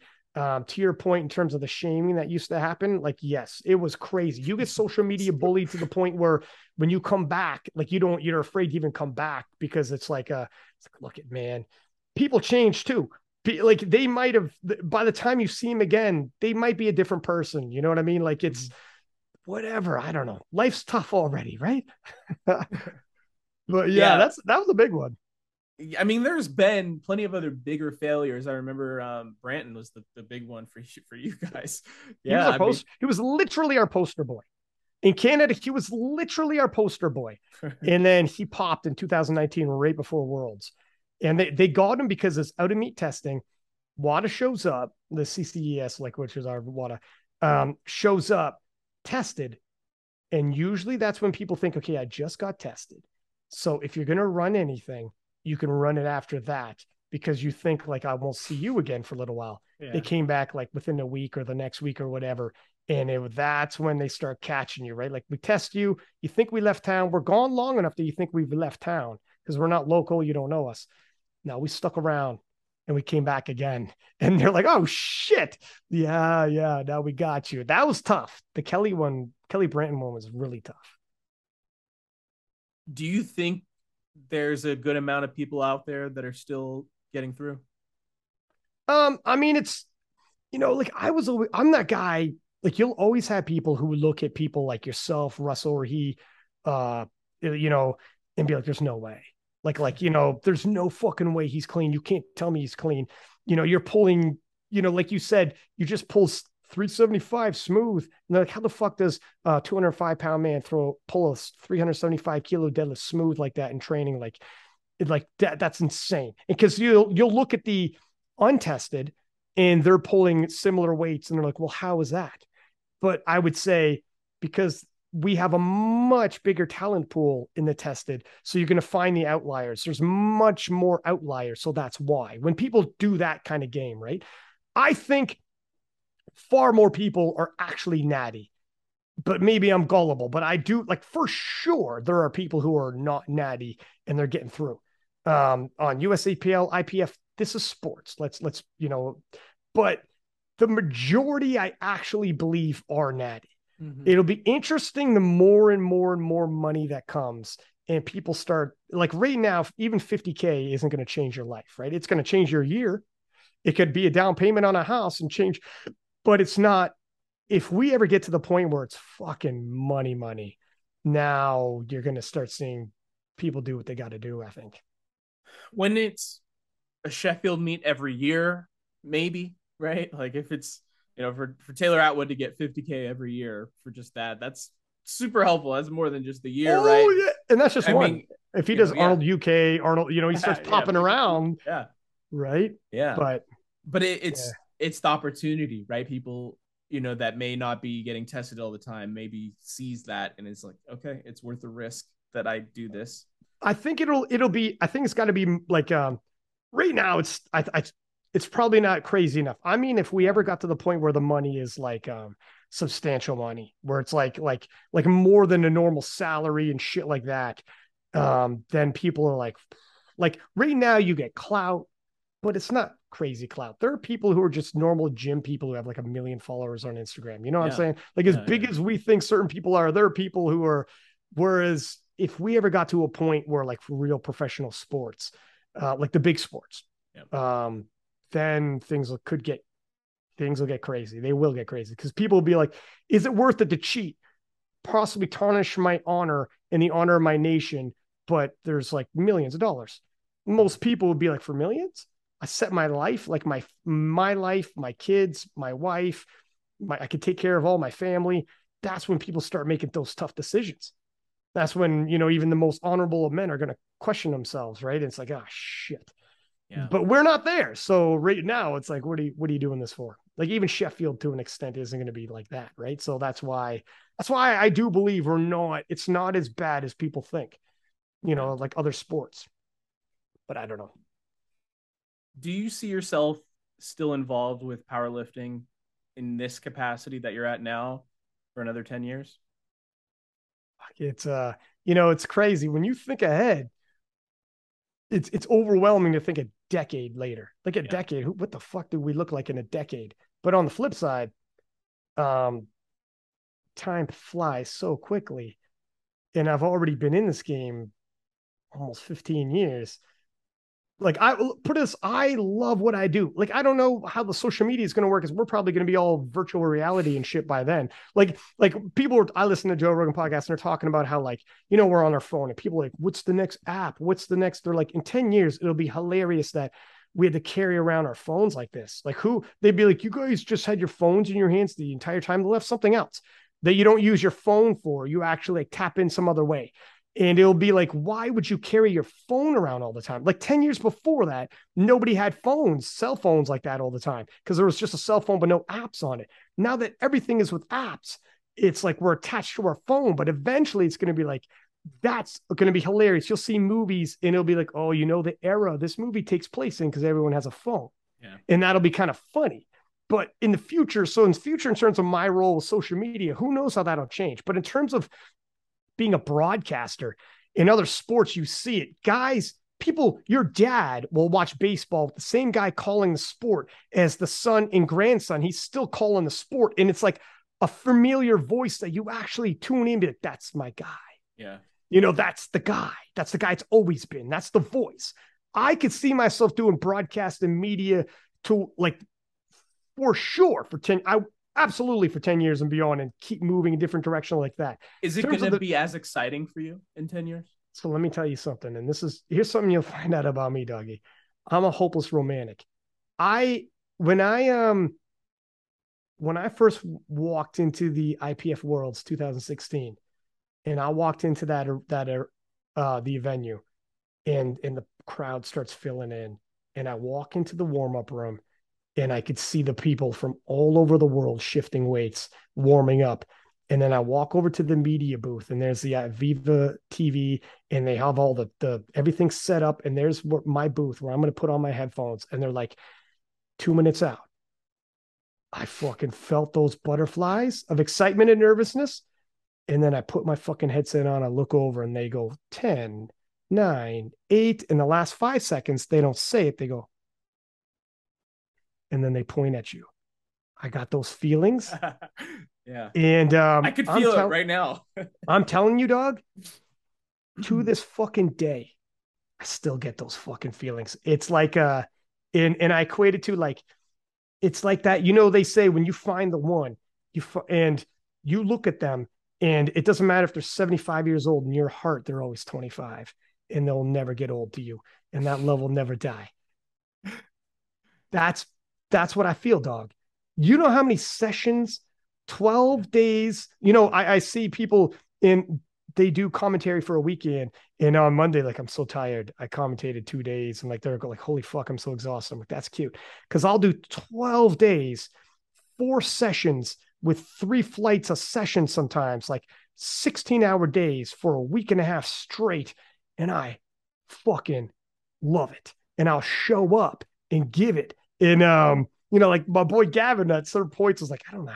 Afterwards, like, I don't know how you do this, man. Yeah. I don't know how you do this, man. I'm like, dog, I can't tell you. Put the headset on me, put me in that booth. Like in 10 years, 15 years, I'll sit down. Like, I will feel it, man. I will feel it. There's always more battles. There's always more. And I'm that dude when everybody's like, well, this is shit. That's shit. Wow, that was terrible. And I'm like, I could be anywhere as long as you surround me with the right people. I don't care where I'm at. Just give me my company. That's like, I'm that dude. And I'm always like the Mr. Positive, like, let's fucking go. And that helps when it comes to these things. So yeah, man. And social media is going to change up, down, all around, and who the God knows where. Like, I'll adapt and do it, like, just like everybody else. But in terms of the broad, and I don't know what that's going to look like. None of us do, because that's like technology. But in terms of the broadcast, dog, I want to be those guys like that when you the baseball or I'm MMA, boxing. Like, the Joe Rogan's been doing it since like the late 90s. Same, doggy. Same. Like, I fucking love it. And I don't lose that fire, man. It burns in me every time, and it doesn't get old. And I'd never take it for granted. And I'm always board that plane telling myself, holy fuck, I'm going to do this again. This is crazy. France has shooters when you're 75 years old. France got shooters. France got shooters. Yeah, that's the cool thing too. Is like at the very least, like you see in other sports, our sport is kind of too young with our broadcast, but you do have those dudes who are like 7 years old calling the action, and people are like, you know, that voice when they step in the booth and they start talking, and they're like, you know, you've been with them your whole life, you've heard it, and your dad heard it before you, and you're like, it's, you know, it's other sports had it and have had it. We're far too new to have it, obviously. That's why it's funny that like I'm like 2016, and for people, they're like when they meet me at events, like, holy fuck, I would listen to you, and I'm meeting you right now, and I would listen to you at Worlds years back, but it's only 2016. It's almost cute. It's like, dog, that's like a blink of an eye compared to other sports, right? Like, but for our sport, that's history because you know the streams to a large extent aren't that old. Yeah, I know that you are just so passionate about it because I remember at Worlds, I think it was after I competed, I think, and I was up till like 5 a.m. or something, and I don't know, you posted something or you sent something. I was like, so you asked me for something. Yeah, you asked me for a link, and then you thought, because you were on so much caffeine, you had just competed, and you thought my man will get back to me in the morning when he wakes up. I'll fire him it, and I'll expect this in the morning when he gets up. I hit you back like immediately, and you're like, dog, it's 4 o'clock in the morning. What are you doing right now? And I'm like, I can't sleep, man. I'm too wound up. I was too wound up from your performance, the 93 76s. I go back to my hotel room. This is what I'm saying. Like, look at the way I'm talking right now. I know I'm an excitable guy, so it helps for doing podcasts because it, you know, it's entertaining to hear, but I literally is me. This isn't the way I'm not putting on the way I'm talking or whatever the shit or being extra. So when I'm on the commentary, that is actually real. Like, I'm not actually being extra. So when I go back to my hotel room, I just fucking don't sleep. I stay awake almost the whole night. Show up and you think I'm dead, and I'm like, let's fucking go. You know? And you know, because it's so obvious that it is genuine and 100%, I think for me, I am kind of scared for you to get burnt out by getting too much, where like then it won't feel as organic, and maybe you will reach the point where you don't want to do it like that. So that's where I kind of first started. I was like, you know, how long do you see running all of this? Because I know how demanding it is and how much it can end up being. Whereas like, yeah, you enjoy it right now and it's amazing right now. You love it right now, but I don't want it to be the point where you are disliking it or, you know. Yeah. I mean, well, something to keep in mind. I've been involved with powerlifting for like 15 years, and this is where I'm at right now. To give you a barometer of like excitement levels and all the rest of it, this isn't something new to me that I just caught like when 15 years ago. Think about where you were in your life. 15 years ago, I was powerlifting and like online looking at like powerlifting watch and doing all this shit. So when you think about like, and listen to how excited I get still and passionate I get. So I know it's hard to think just like when like in 10 years, can you still in 10 years? But like, this is where I'm at 15 years deep. It just is what it is. It's part of what it is my personality. Yeah. It's part of my personality. It's how I approach things. And I've been weightlifting my whole fucking life. I've been infatuated. It's a love story, dog. I can't not be involved with weightlifting. I fucking love weightlifting and strength. And it's just the way I've been my whole life. And when I'm into something, this is how I talk and the way I carry myself. So it kind of is what it is. I know what you mean. Like one of the rules in commentary is don't lie. And when I mean don't lie, I mean, even with your excitement, don't fucking tell me, don't sell a lift if it's not real. Like just because it's their PR or just because if it's not that exciting, huge lift. Who would have, unless I win PA Nationals, then you tell. Right. Well, shit. There it is. Nicely done.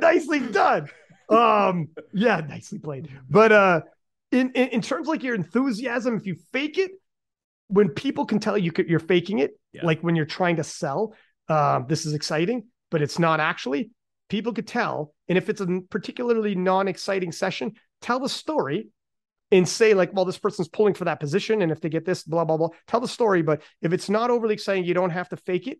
And that helps me stay real.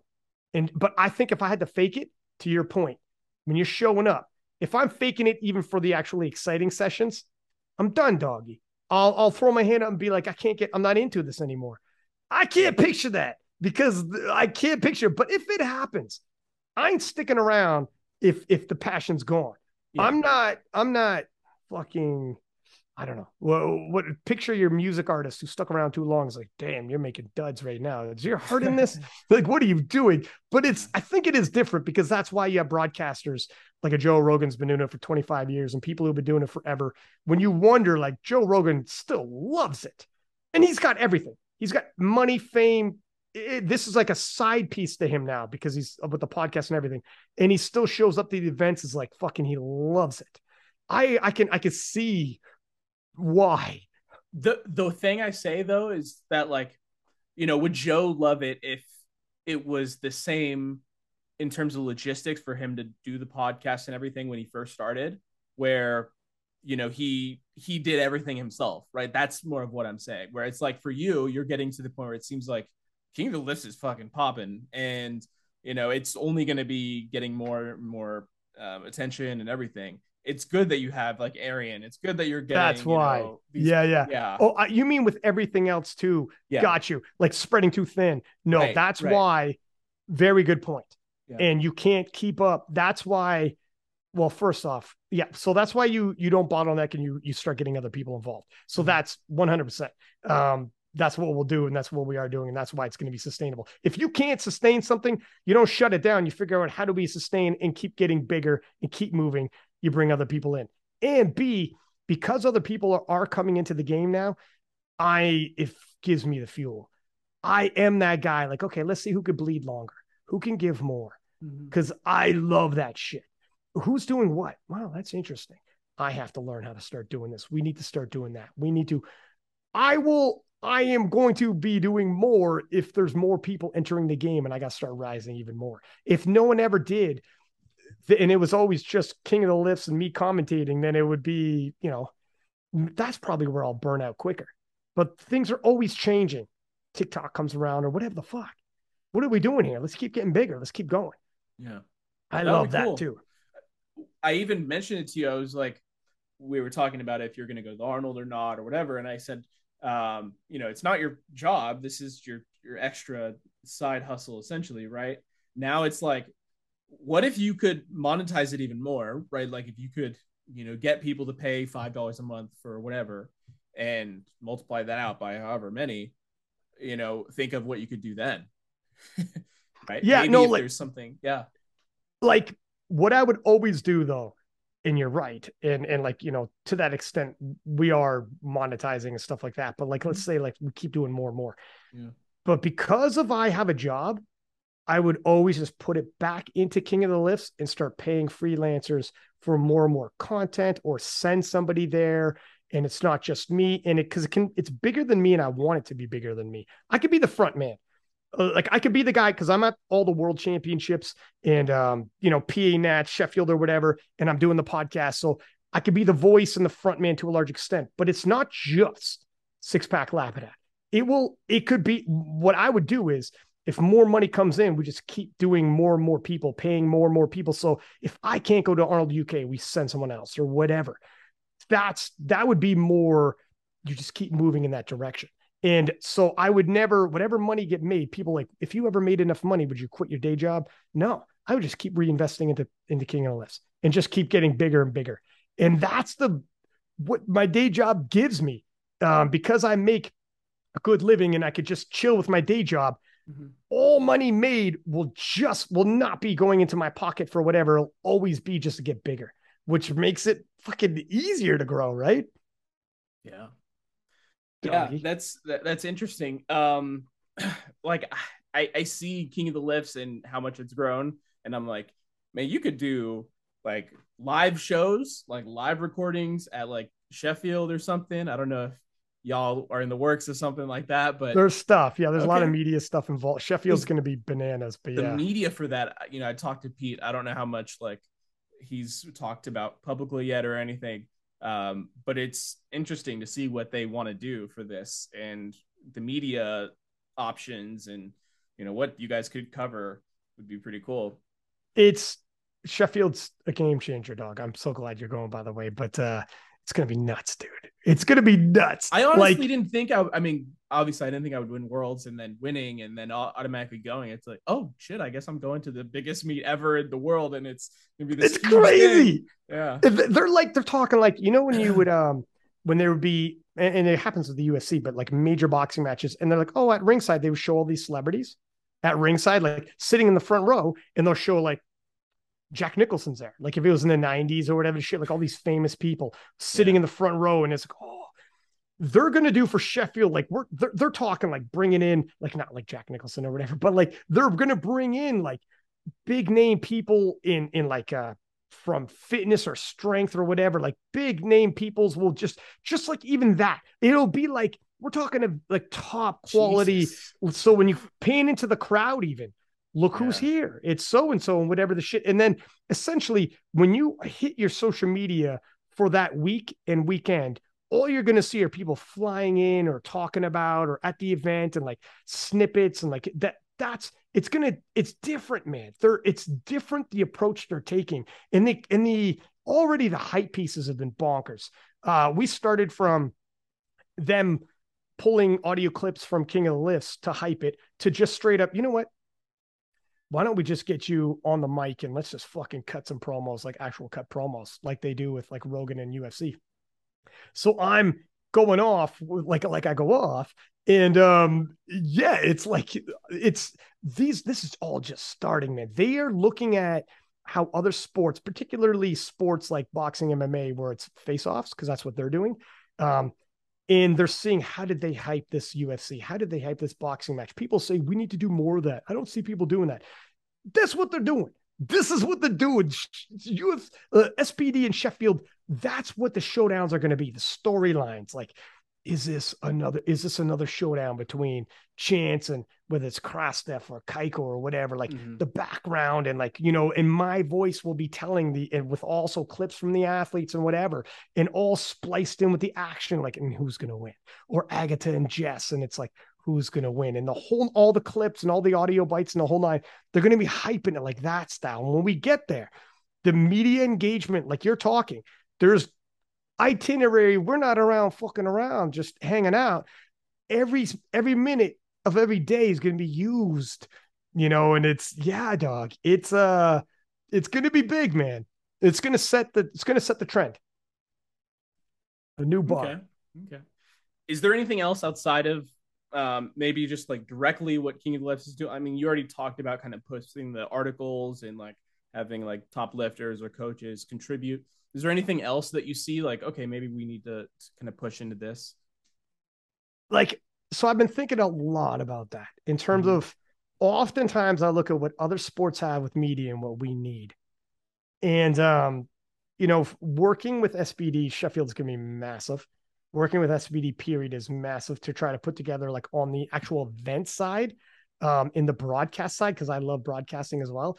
That is going to be huge. And then who knows if the IPF and other places start also integrating some of these ideas. So that's big. But for the social media, and just media period like that, I am watching what they're doing, and I need to start building more and more of a team with freelance and start doing like live at events, write-ups, like live, like written live as well, like live blogging, because they do that for MMA. And if I'm wherever at work or whatever and I can't watch streams and shit, I'll be doing that, as well as the highlights though, like things that work. I want it to be more like, if you're going to be the ESPN of powerlifting, you got to be as robust as that in terms of what you're offering for powerlifting.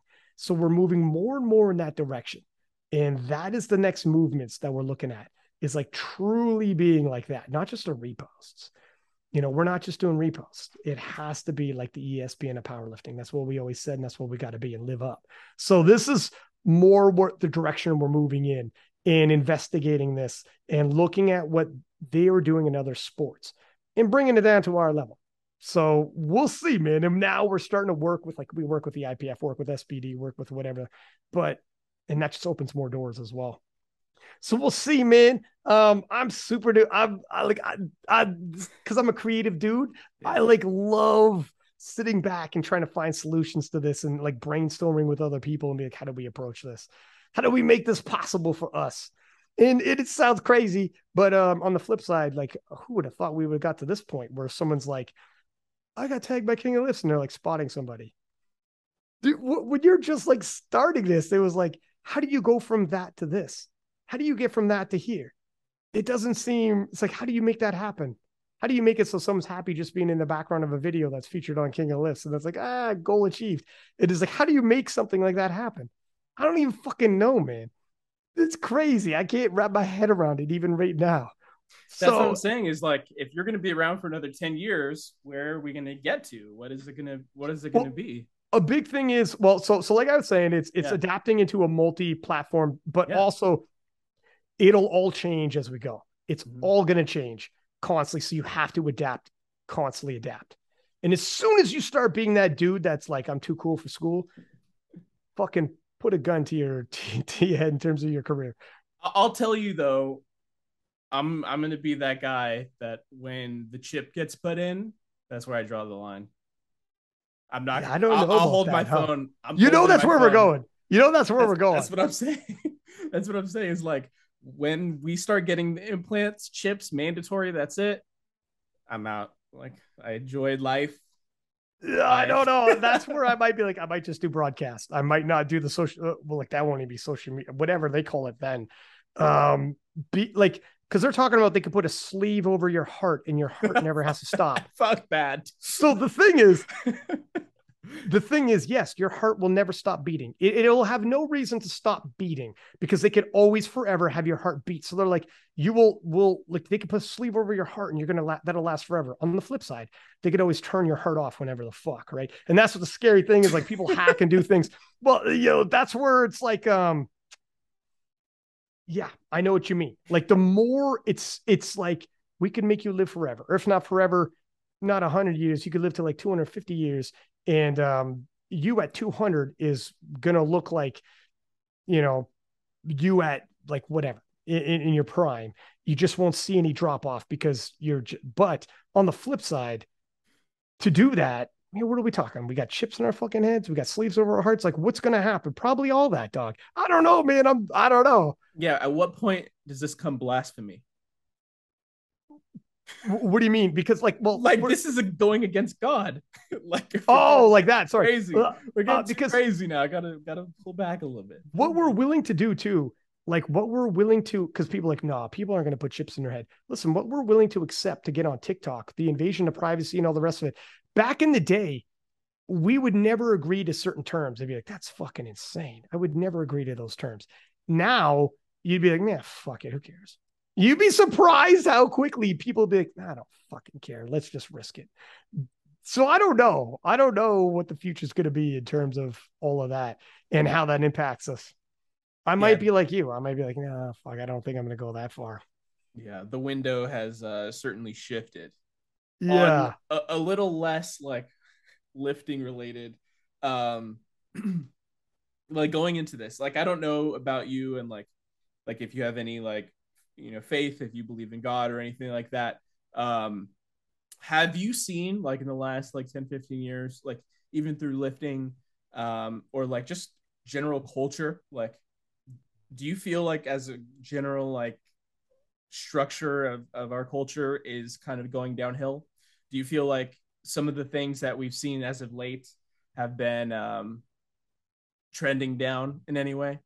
Are we losing a bit of ourselves? Well, like first off, to answer your question, in terms of like faith, like again, I'm a hopeless romantic. So what my mind tells me in terms of like when you die, is that it? Is it like before you were born, or do you actually know what it is like before you're born? Just because you can't remember doesn't mean there was nothing or whatever. All that. Yeah. I am a hopeless romantic. So while logically I tell myself probably it's just you become stardust, but then because I'm a hopeless romantic, I tell myself, well, maybe not. But maybe not. Maybe this is all but a dream. And like, but when you wake up, there is something else on the other side. Like, who the fuck knows? And I'm not like, and I kind of like that I'm in this position because I can talk to anybody and respect their opinion. And sometimes I don't get aggressive with people on their beliefs either way. Like if someone's atheist, I could be like, respect it, bro, because it's difficult to that's why it's called faith, because you can't see proof. You just have to have faith it is.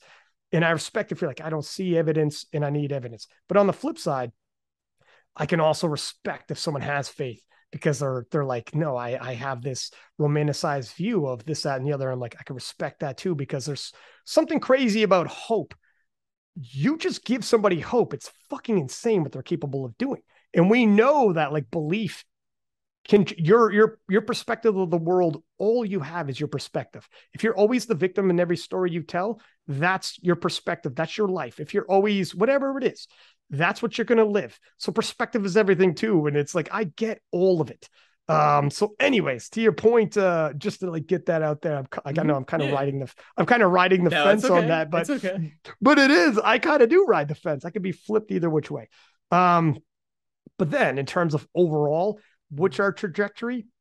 I'm not sure. Have you seen that maybe people, what I see is often now it's the case that we're kind of getting away from having any sort of strict standards on anything to the point where almost anything is acceptable, which is maybe for me, in my perspective, is that maybe things are not trending in a way that is good for the human race or society. Yeah, like it depends, because throughout history, we've had tons of waves like this, right? Like, like if you think about back in the time, right now we're at the most, like my brother-in-law was over, like, I don't know, earlier in this summer. My sister's from Sweden, and he was like, "Do you realize right now we live better as middle-class dudes where we live than kings did centuries ago? Like they would die, but like I'm 43 years old, and you were dead 300 I would have been ago. dead, let alone look and feel the way I do right now. They would be like, what the fuck? Why aren't you dead already? Or like under the threat of dying, or my loved ones dying, or having to kill loved ones trying to take the throne, or whatever the shit, right? Like because they all killed their brothers and sisters, so they're the one on the throne or whatever. So in terms of like, are we getting worse, better? I'm not sure, man. If you look at history, historically speaking, we would literally feed people to lions for pleasure and watch them get eaten, and like have people fight to the death for our pleasure, like in pits and like, or Wild Wild West style. Sorry, go ahead. No, I was going to say, but why did they get fed to lions? Because they stole something or robbed somebody? Not necessarily.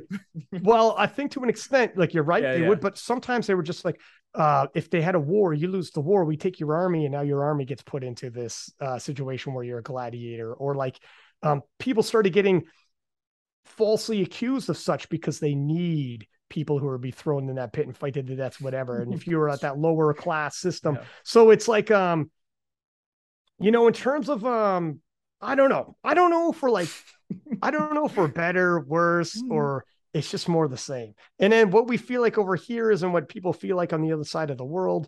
And then, and everything in between, sometimes we think where we are here is everything, but it's just a small fragment. And also like, even here, like the noisy 2% on either side of the left and right aren't actually everyone else. Most people are in the middle and pretty much just not at each other's throats. Yeah, they're just normal people that aren't at each other's throats and aggressive or whatever. So I don't know, man. It's a big philosophical question. I don't think we're too bad, only because we all live in, like, I mean, depends where you're at in the world, but where I am, we're all in peace and harmony and pretty happy, and no one's going out their way fucking with people. So from my personal experience, I think we're good. And I don't feel too, like nothing has negatively impacted me to a major extent. Right. But I understand I'm not everywhere in the world. So anyone listening, like, hey buddy, I live over here and I'm, I get it, but my experience right now, I'm lucky. Nice. Okay. But it's